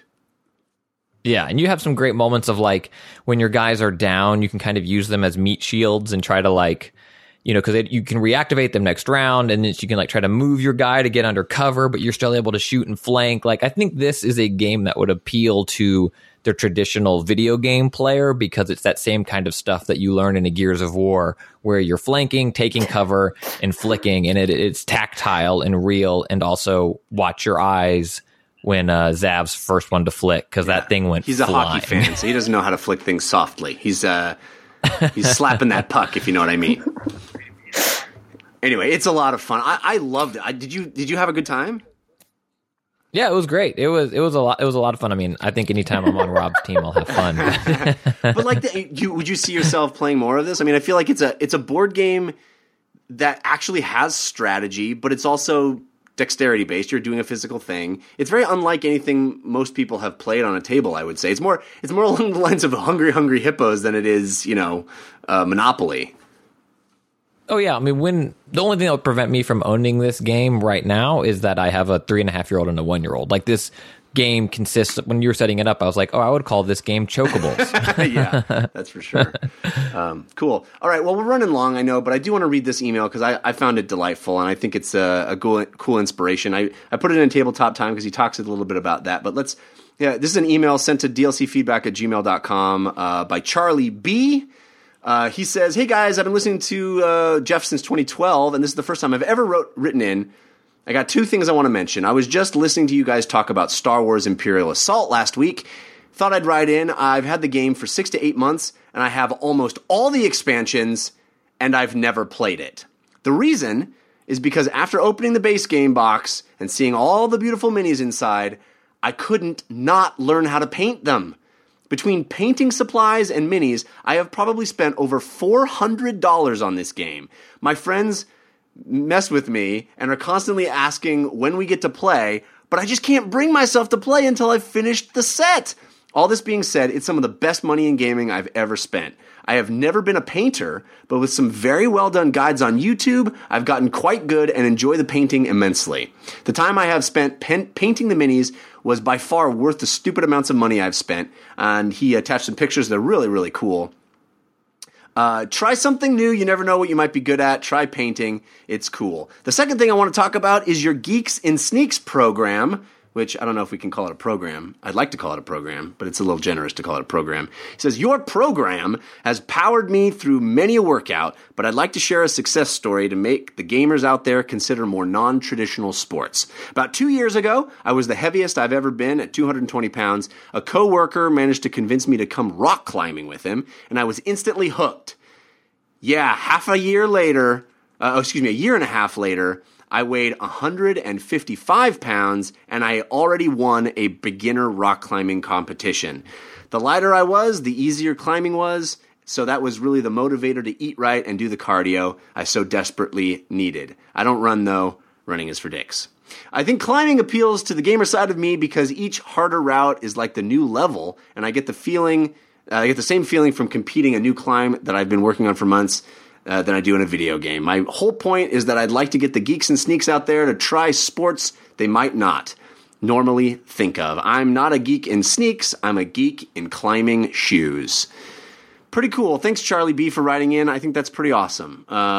Very, very cool. And Simon West 80 in the chat says that he should probably look into Warhammer because that's all about painting. And I can second that. I know how that goes. But that's super cool, man. So Geeks and Sneaks, man. High five. Very, very cool. Also, though, Jeff, leave your running hate to your other podcast. You know what I mean? This is a running hate free zone. I know. That's the listener, not me. Until Carboni gets in here with his hate and his vomit, this is a happy running place, you guys. I'm running positive. It's that Carboni who sells shirts that say the opposite. I'm not really a fan of running either, so it's okay. Fair enough. But Andrew, have you tried it in VR? No, I haven't. But did you guys see that biking VR thing? Oh my God! Do you want to talk about nausea?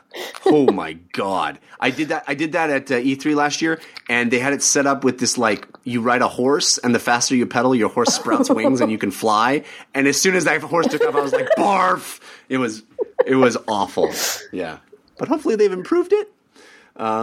Anyway, that's going to wrap up this episode. We do have bonus content coming at you, more VR talk, but it's really interesting. We talk about a lot of the issues that we mentioned in the show, and this is a small developer that's making a very, very cool game.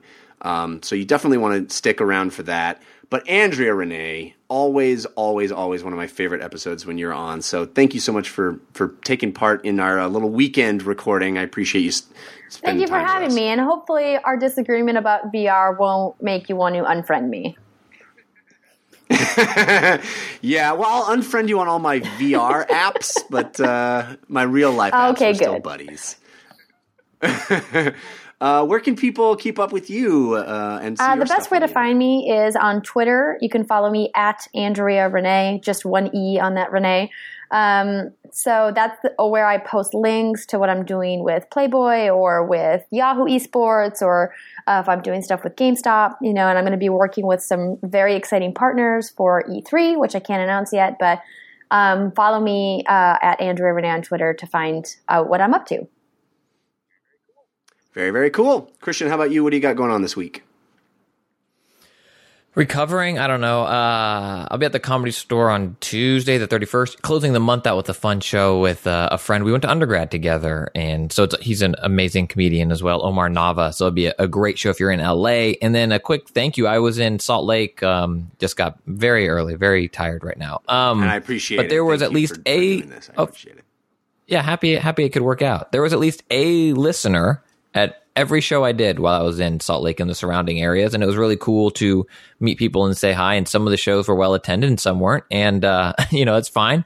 I had a great time. I think audiences did too. So if you ever do come to a show, please come up afterwards and say hello. And then the biggest thing that isn't this week, it came out last week, but if you haven't seen it, I would love if you checked it out.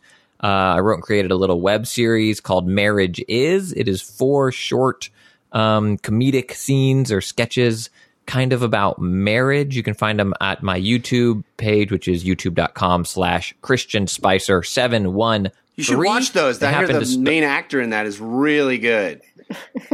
He's a dreamboat. It is Mr. Jeff Canada. There are cameos from Running Dick Anthony Carboni. Oh, yeah. He's in that too. He's being a total Brad running Gage, dick in Michael that show. Michael Glazer, and then Chris Quintos is the female lead. She's the one I do my parenting podcast with, Department of Parenting. If you haven't checked that out, give it a listen. But the reaction to Marriage Is, people seem to dig them. If you like them, it'd mean the world to me if you checked it out. Put a lot of time and heart into making them happen, and I think they look incredible. So hopefully you love them. It was such a delight to be able to be a part of this thing. I was so honored that Christian let me be in it because they're so well written. They're really, really funny. If you've ever been in a relationship or a marriage or known anybody that's in a relationship or a marriage, you will relate to these. They're really funny. Christian wrote them. Some of them are quite off color. Others not so much. But all of them are universally hilarious. And Your Fantasy has some vulgarness. The one called Your Fantasy is vulgar. The others are clean. I'd recommend starting with the one called Venting. Yeah. That is a good jumping off point. But I think the fantasy one is the one the most gamers will relate to because it's all about gaming. But really fun, and I'm proud to be a part of it. So check them out on Christian's YouTube page, or we're on Twitter. We're tweeting them out too. So Marriage Is, which by the way, terrible SEO on that, Christian, because if you type Marriage Is into Google, God knows what comes up. The best? Is that what comes up? Good work on the SEO. You're welcome. I've got several other shows for you guys to check out. You can always watch me on CNET on Tomorrow Daily by going to tomorrowdaily.com. You can also listen to me talk about movies and TV on the /Filmcast. That's at /Filmcast.com. We just recorded our episode about Nice Guys, so that'll be hitting this week. Also, We Have Concerns with a certain running dick that has been named. Check that out at wehaveconcerns.com, and you can also always follow me at Jeff Canada on Twitter. All right, guys, let's get to the parting gift, shall we? Hey, give us a suggestion of what to do this week. Give us a parting gift. This is your parting gift.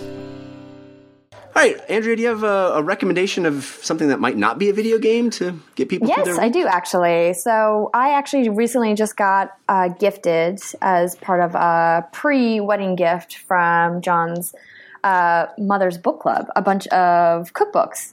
And we specifically requested healthy cookbooks. And one of my favorite cookbooks is called the Thug Kitchen Cookbook. Have you guys heard of this? No. So it's great. It's all vegetarian, which normally as a meat lover, such as myself, I would never even give this vegetarian cookbook the time of day. But it was recommended to me, and I picked it up. And if you like frank talking, then you will like the Thug Kitchen because it is riddled with expletives. Just to keep it clean for your podcast, the beginning excerpt says, "Welcome to the Thug Kitchen, bitches. We're here to help. We started our website to inspire our mother effers to eat some goddamn vegetables and adopt a healthier lifestyle. Our motto is eat like you give an F."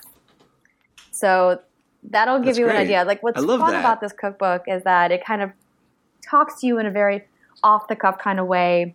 They want to combat the idea that of this aura of elitism surrounding eating well, and how, they say people tend to associate health with wealth, and they want to kind of break down that stereotype and show you like how you can eat healthy and how you can substitute some vegetarian options for meat in your life to kind of, give your diet a little bit of a break from being too protein heavy, which is very common here in the United States in particular.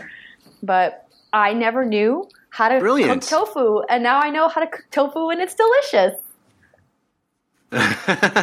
I love that, like, making vegetables hardcore. I think that's pretty so it's clever. great. It's also very affordable. It's like depending on if you can get it on sale or not, it's like a $10 to $15 book. If you're interested in some really fun recipes, the Thug Kitchen Cookbook. Thug Kitchen Cookbook. Very cool. How about you, Christian? You got a parting gift? Yeah, I'll take a zig and follow that zag. It's old, but I recently showed it to friends when I was in Salt Lake, and it's still worth rewatching. If for somehow you missed Brent Weinbach, who is a hysterical comedian and also used to have a long-running video game score podcast. The guy is so knowledgeable about, JRPG scores and stuff like that. Anyway, gamer. He released a short or a sketch maybe 2 years ago, 3 years ago, maybe longer. Gangster Party Line. Man, if you haven't watched this, it's vulgar. It's a lot of swearing in it, but it's so funny. Gangster Party Line by Brent Weinbach. Guaranteed lulz. It is so good. And maybe you can read your cookbook while you watch it. I'm going to talk a little bit about, because, I told you, a VR-heavy episode. I'm going to stick with the VR theme, and I tell you about this thing I'm very proud of. If you saw my Instagram or my Twitter this week, you know how proud I was. I posted a little video of myself. I did an IKEA hack for my Vive. One of the big problems of Vive is that cord can wrap around your legs and be problematic. When Christian came over, if you guys saw the videos that we took of him testing out the Vive, I was like his roadie, constantly removing the cord from around his feet, which is fun if you have somebody to constantly be your roadie, but who has that person around all the time? So what I did is I went to IKEA. I have to admit, I did not come up with this idea on my own. Alex Albrecht forwarded me this. Somebody on Reddit posted they figured it out. So credit where credit is due. But man, I still felt proud of myself for doing it. Bought a lamp at IKEA called Regolit. You know how IKEA has names for stuff? It's called Regolit. And it's this big, like, arching overhead lamp that's kind of on this big, I don't know, what do you call it?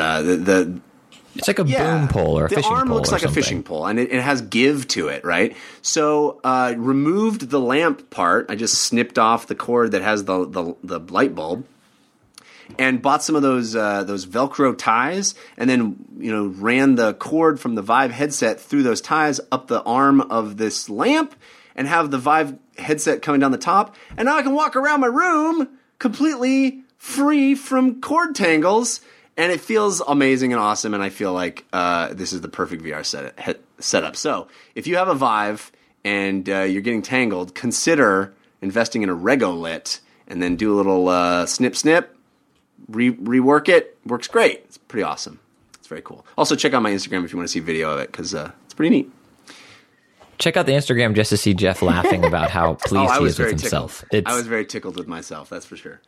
It's worth a watch. All right, like I said, we do still have bonus content coming up from Cloudhead Games. Really, really cool interview. You guys should stick around for that. But thank you so much to Andrea Renee and Christian Spicer for being able to record this on the weekend to make room for me traveling a little bit this week. Thanks to Patrick L., Sean Madigan, and Zero Star for making those bumper musics that we enjoy so much. We really appreciate that. Thanks to all the folks that hung out in the chat room and participated in the show this week. We love having you guys along for the ride. And thanks to all of you who downloaded the show, share it with your friends, and give us good ratings. We appreciate it. We'll be back next week, even though it's Memorial Day. We will be doing an episode. So very excited for that. Going to have a cool guest as well. Until then, think about what you put out into the world. Make it a better place.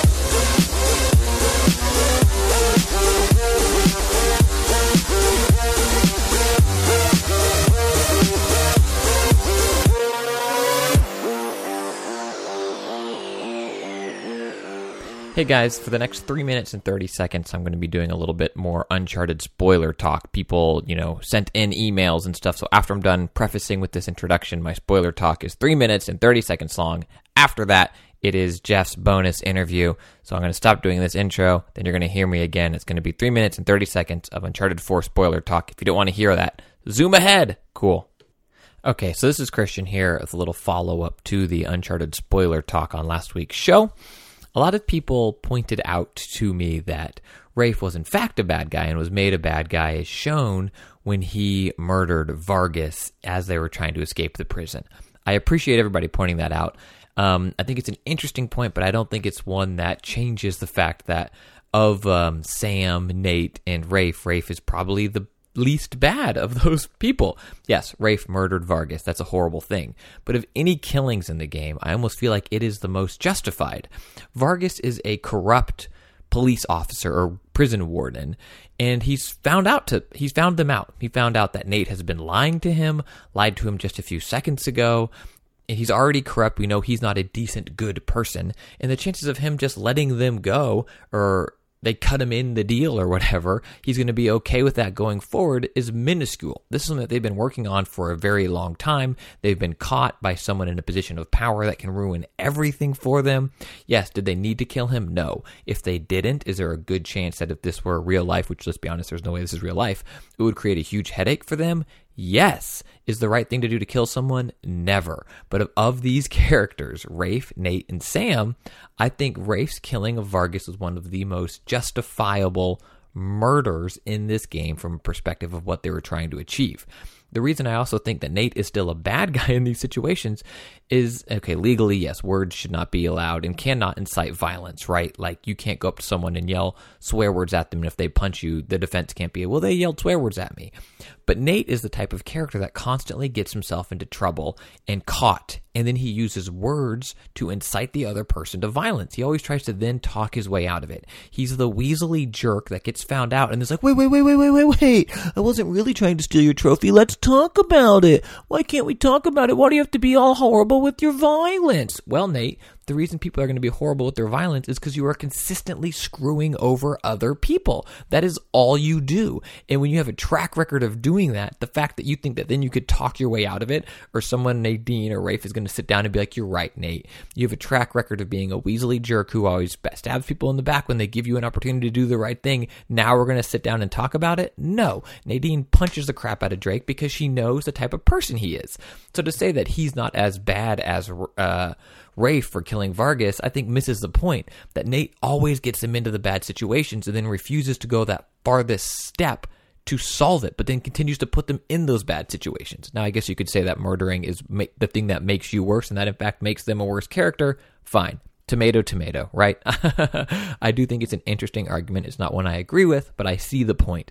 I do think, however, that Sam is still the worst villain in the game, lest we forget that he tried to murder Nadine in cold blood just because he was going to pull the trigger and then maybe get him and Nate murdered also. Nate pushes him and deflects that bullet. Yes, Rafe murders Vargas in the prison. Sam attempted to murder Nadine. The thought was there. The action was there. Unfortunately, he missed. Sam is a bad guy. Nate is a bad guy. If you want to argue that Rafe is also a bad guy, okay, I'm on board. There you have it. All right, I'm here with Joel Green from Cloudhead Games. Welcome to the show, Joel.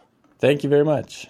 These are the Cloudhead is the company that made the Gallery Episode 1 Call of the Starseed, which listeners have heard me rave about as one of the, I would say, top 2 or 3 Vive experiences that are available now. I mean, this is really, for me, one of the things that proves the very bright future for room scale VR.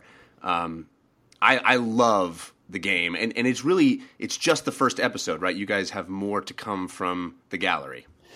Oh yeah. This is just like the kind of down the rabbit hole episode. We're really just focused on introducing people to VR as well as the game world and the game mechanics itself, but mostly focused on just kind of being a good first introduction to the medium, and then EP2 is when we're going to start pushing people a little harder. I love it. I can't wait. Now, people have heard me talk about the game before, but just a little recap. It very much is an adventure. You're searching for your sister, and in the style of Myst or even sort of those old point-and-click adventure games, you're collecting items, finding clues, putting things together, solving puzzles, moving forward, and unraveling the mystery. But the twist here is that you're actually there in the space in VR, and I think that experience is so much more. It's incredible. Yeah, it's pretty amazing. Just the medium itself allows us to take old experiences, like things that we're all familiar with, and put them into the new medium and make them work well in the new medium, and then, you know, it just becomes a whole different thing than it used to be.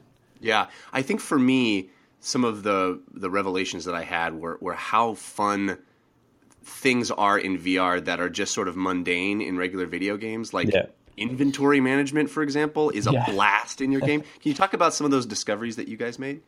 Yeah, totally. The backpack people have been really stoked about it, which is great, because for us it was actually like a huge pain point for a really long time. We went through like tons of iterations with the backpack. We actually started making this game back on like the DK1 with the Razer Hydras, and so we had a completely different control scheme. And the backpack. But you always knew you wanted it to be sort of room scale and standing and physically interacting with things? That was always like the vision we were hoping for, but we were making it, you know, kind of irresponsibly just charging towards a future that didn't exist yet, and hoping that somebody would invent that. And you know, one day we got a call from Valve, and they brought us in and showed us like exactly what we wanted, right? So in the Vive. So we kind of had to remake the game a little bit to round room scale and everything, but you know, it was the perfect platform, you know, in terms of what we actually were hoping for. So yeah, the backpack was, it used to just be on a button press and used to kind of swipe through the items. If people had played it at PAX, they would have played that version where you're kind of like swiping through them. But it just became a problem when there were too many items in the pack. So we kind of redesigned the whole thing late in the game to make it a little more of like a mix of kind of a traditional UI and something physical,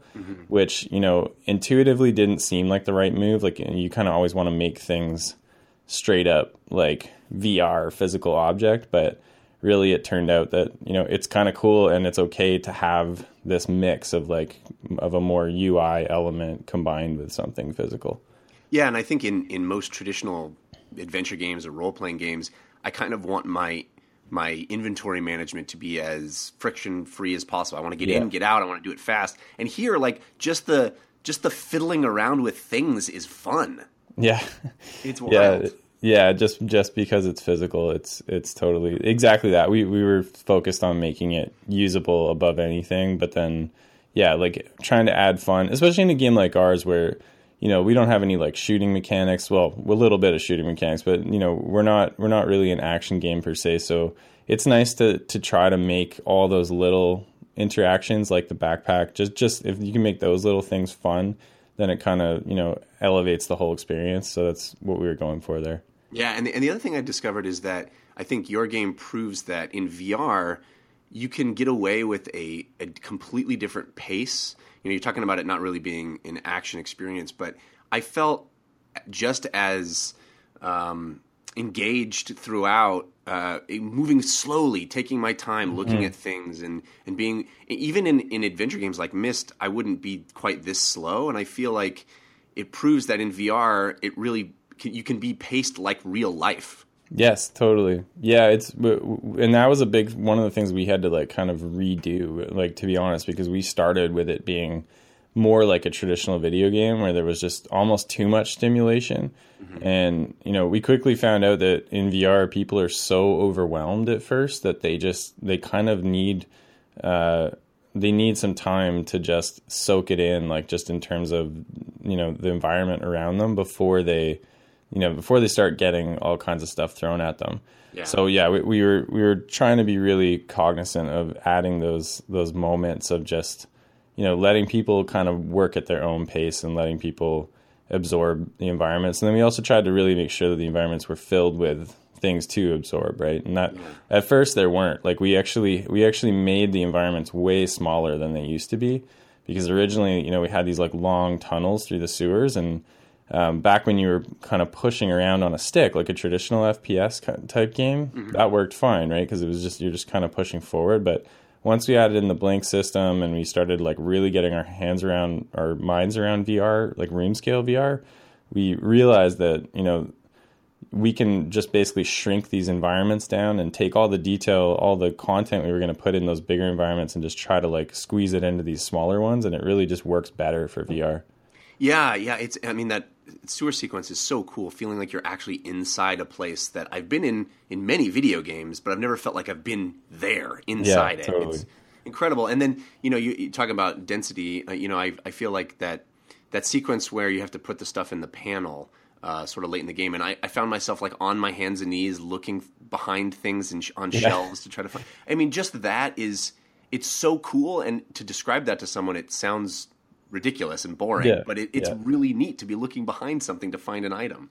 Yeah, totally. Exactly. It's like we think now in terms of like one room, like that area is like a whole level now, right? Like you can pack so much. Like if we really wanted to, we could make like that single area into like a 3-hour gameplay puzzle, right? Like it's because you can, like you said, you can just hide things anywhere and kind of add so much detail in all the smallest spaces and in a way that you just couldn't before. And people in a game that wasn't VR would run into a space like that and be done with it in like 30 seconds, right? Right.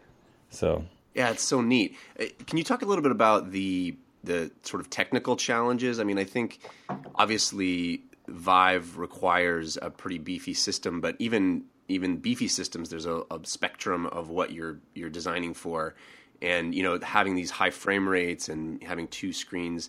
Are you guys butting up against sort of graphical fidelity or a number of items that you can put in, geometry you can put in an environment? Yep, all of those things for sure. It's we're constantly riding the line of like what's okay with the min spec, and it's really been tricky because, like I said, we started on the DK1 and we used to be 30 frames per second, and so there was a big push at some point for us to get the game up to 90 and figure out like exactly how we were going to do that.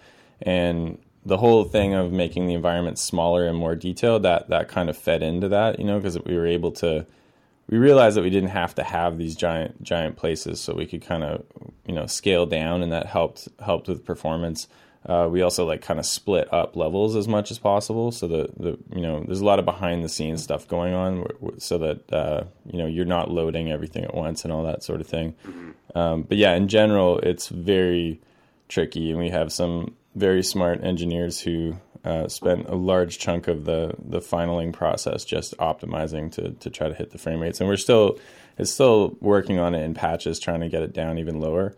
We're also working directly with NVIDIA and Valve now to basically like squeeze more performance out of them via their features and their drivers. So I think people are going to be really excited very soon this year. There's going to be some announcements, I think, about the performance increasing without you having to actually really do anything. Oh, that's very cool. I mean, I'm as somebody who invested in a higher end system, I'm like, I want sliders. I want to try to make things look even better and better on my end. So I'm hoping that that's the case.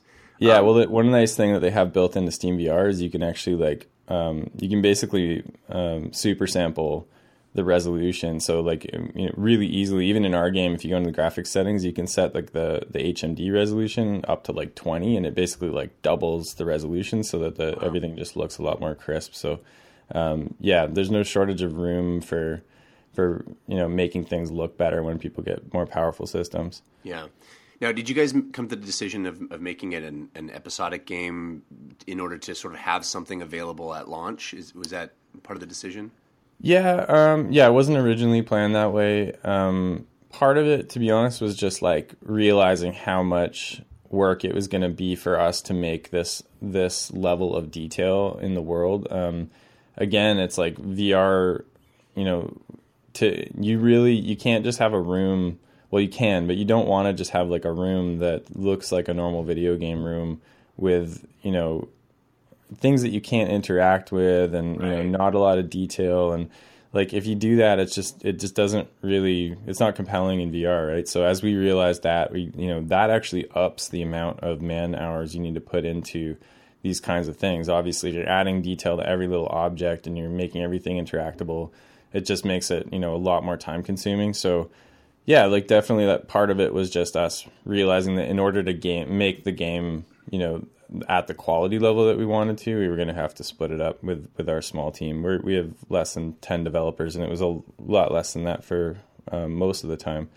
So it was partially that, and then partially also that we actually think it's just like kind of a cool way to do it with VR, because things are going to keep changing with VR really fast, right? Like people are learning constantly learning and pushing the tech, and we learn from what other people are doing as well. And so we just kind of felt like it'd be cool to do it episodic, so that the first one is like kind of our first stab at what people, what we thought would be a really great introduction to VR for people. But we know that it's not perfect, and frankly, I think we'll be able to look back on it in 5 years and kind of laugh at it. And so we're hoping with the second and third and fourth episodes, we're going to be able to keep pushing the boundaries, keep innovating, keep making things better and slicker, and then hopefully be able to roll that back into the previous episodes, so that by the time the fourth one comes out, the whole thing will feel still current. That's kind of the plan.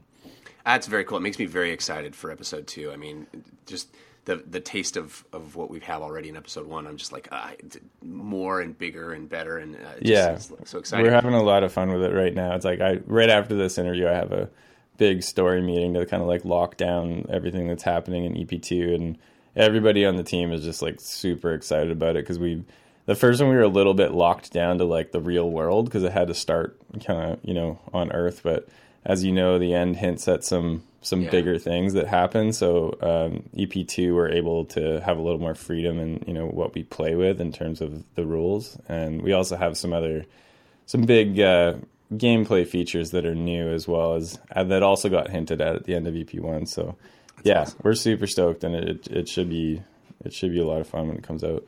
Can you talk about some of those things that you mentioned that you're learning from other games, or that the sort of VR in general is learning as the headsets hit consumers, in bulk? Yeah. I mean, we learned a lot during our own development in terms of the, movement, all the normal things people talk about, locomotion and the backpack, stuff like that I was talking about before.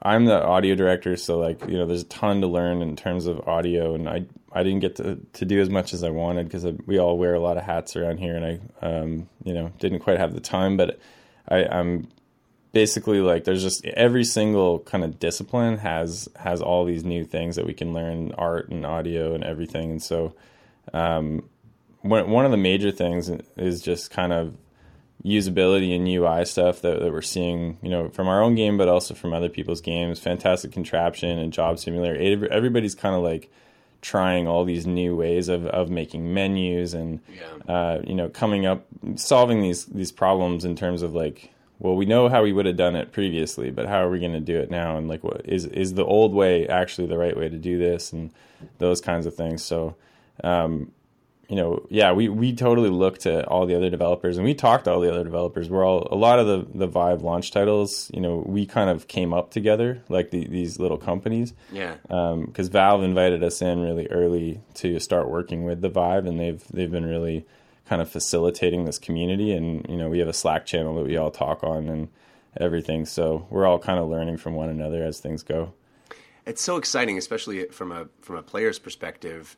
Every new experience that I try on Vive, it has this interesting little menu system, or interesting little inventory system, or kind of cool little innovations, or how I move around in this game and how I move around in that game. And it really feels like the Wild West, where there's so much happening out there on the frontier that who knows what's around the next corner. It's totally, really exciting time. Everyone's trying different things, and it's super exciting. Just even if the game itself doesn't pull it off, it's sometimes they'll have one mechanic that's super fun and super cool, and then that might become the way people do it for the next 6 months, and then someone else will figure out a better way. And it's super fun right now. The landscape of VR in general. I mean, we just had Google announce their Daydream initiative, and it really does seem like mobile is going to be the place that a lot of people will first try VR. But the experience of the gallery is so much more than what's available on those other platforms. Can you talk a little bit about the VR landscape in general, and choosing to stick with room scale? From a business standpoint, is that something you guys worry about? Or yeah, I mean, we definitely, internally we consider them all almost like different mediums. If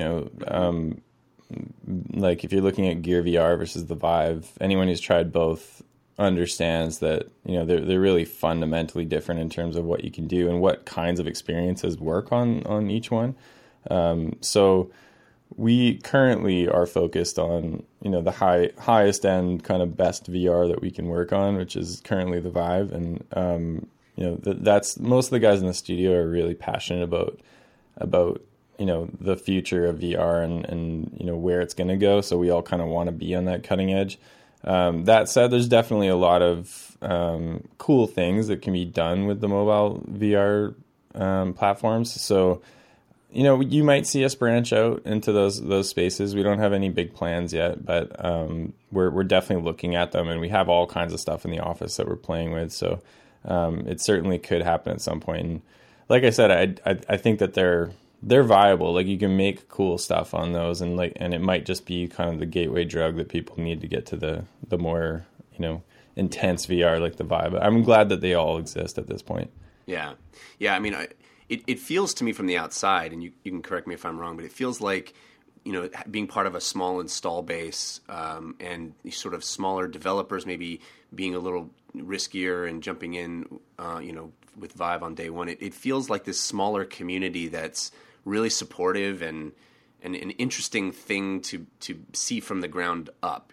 Totally, yeah. Yeah, we've been just blown away by the support of the fans, and, when you're working on a game like this, you're so deep into it at the end and so close to it, you just have no idea if it's any good or not. Like, especially with the situation that was happening with the Vive, and that nobody really had Vives, right? Like, so we couldn't really play test the game very, very easily, and we were just kind of in the dark and throwing it out there. And so, yeah, we've been super, super happy with the reception, and people have just been, they've been totally understanding of the fact that, like, the game, probably costs a little more than it would have if it wasn't a VR game. But, we've tried to explain, like, the fact that there's economics involved, and that, like, if we want to keep making these games, like, this is just the way it's going to be for now.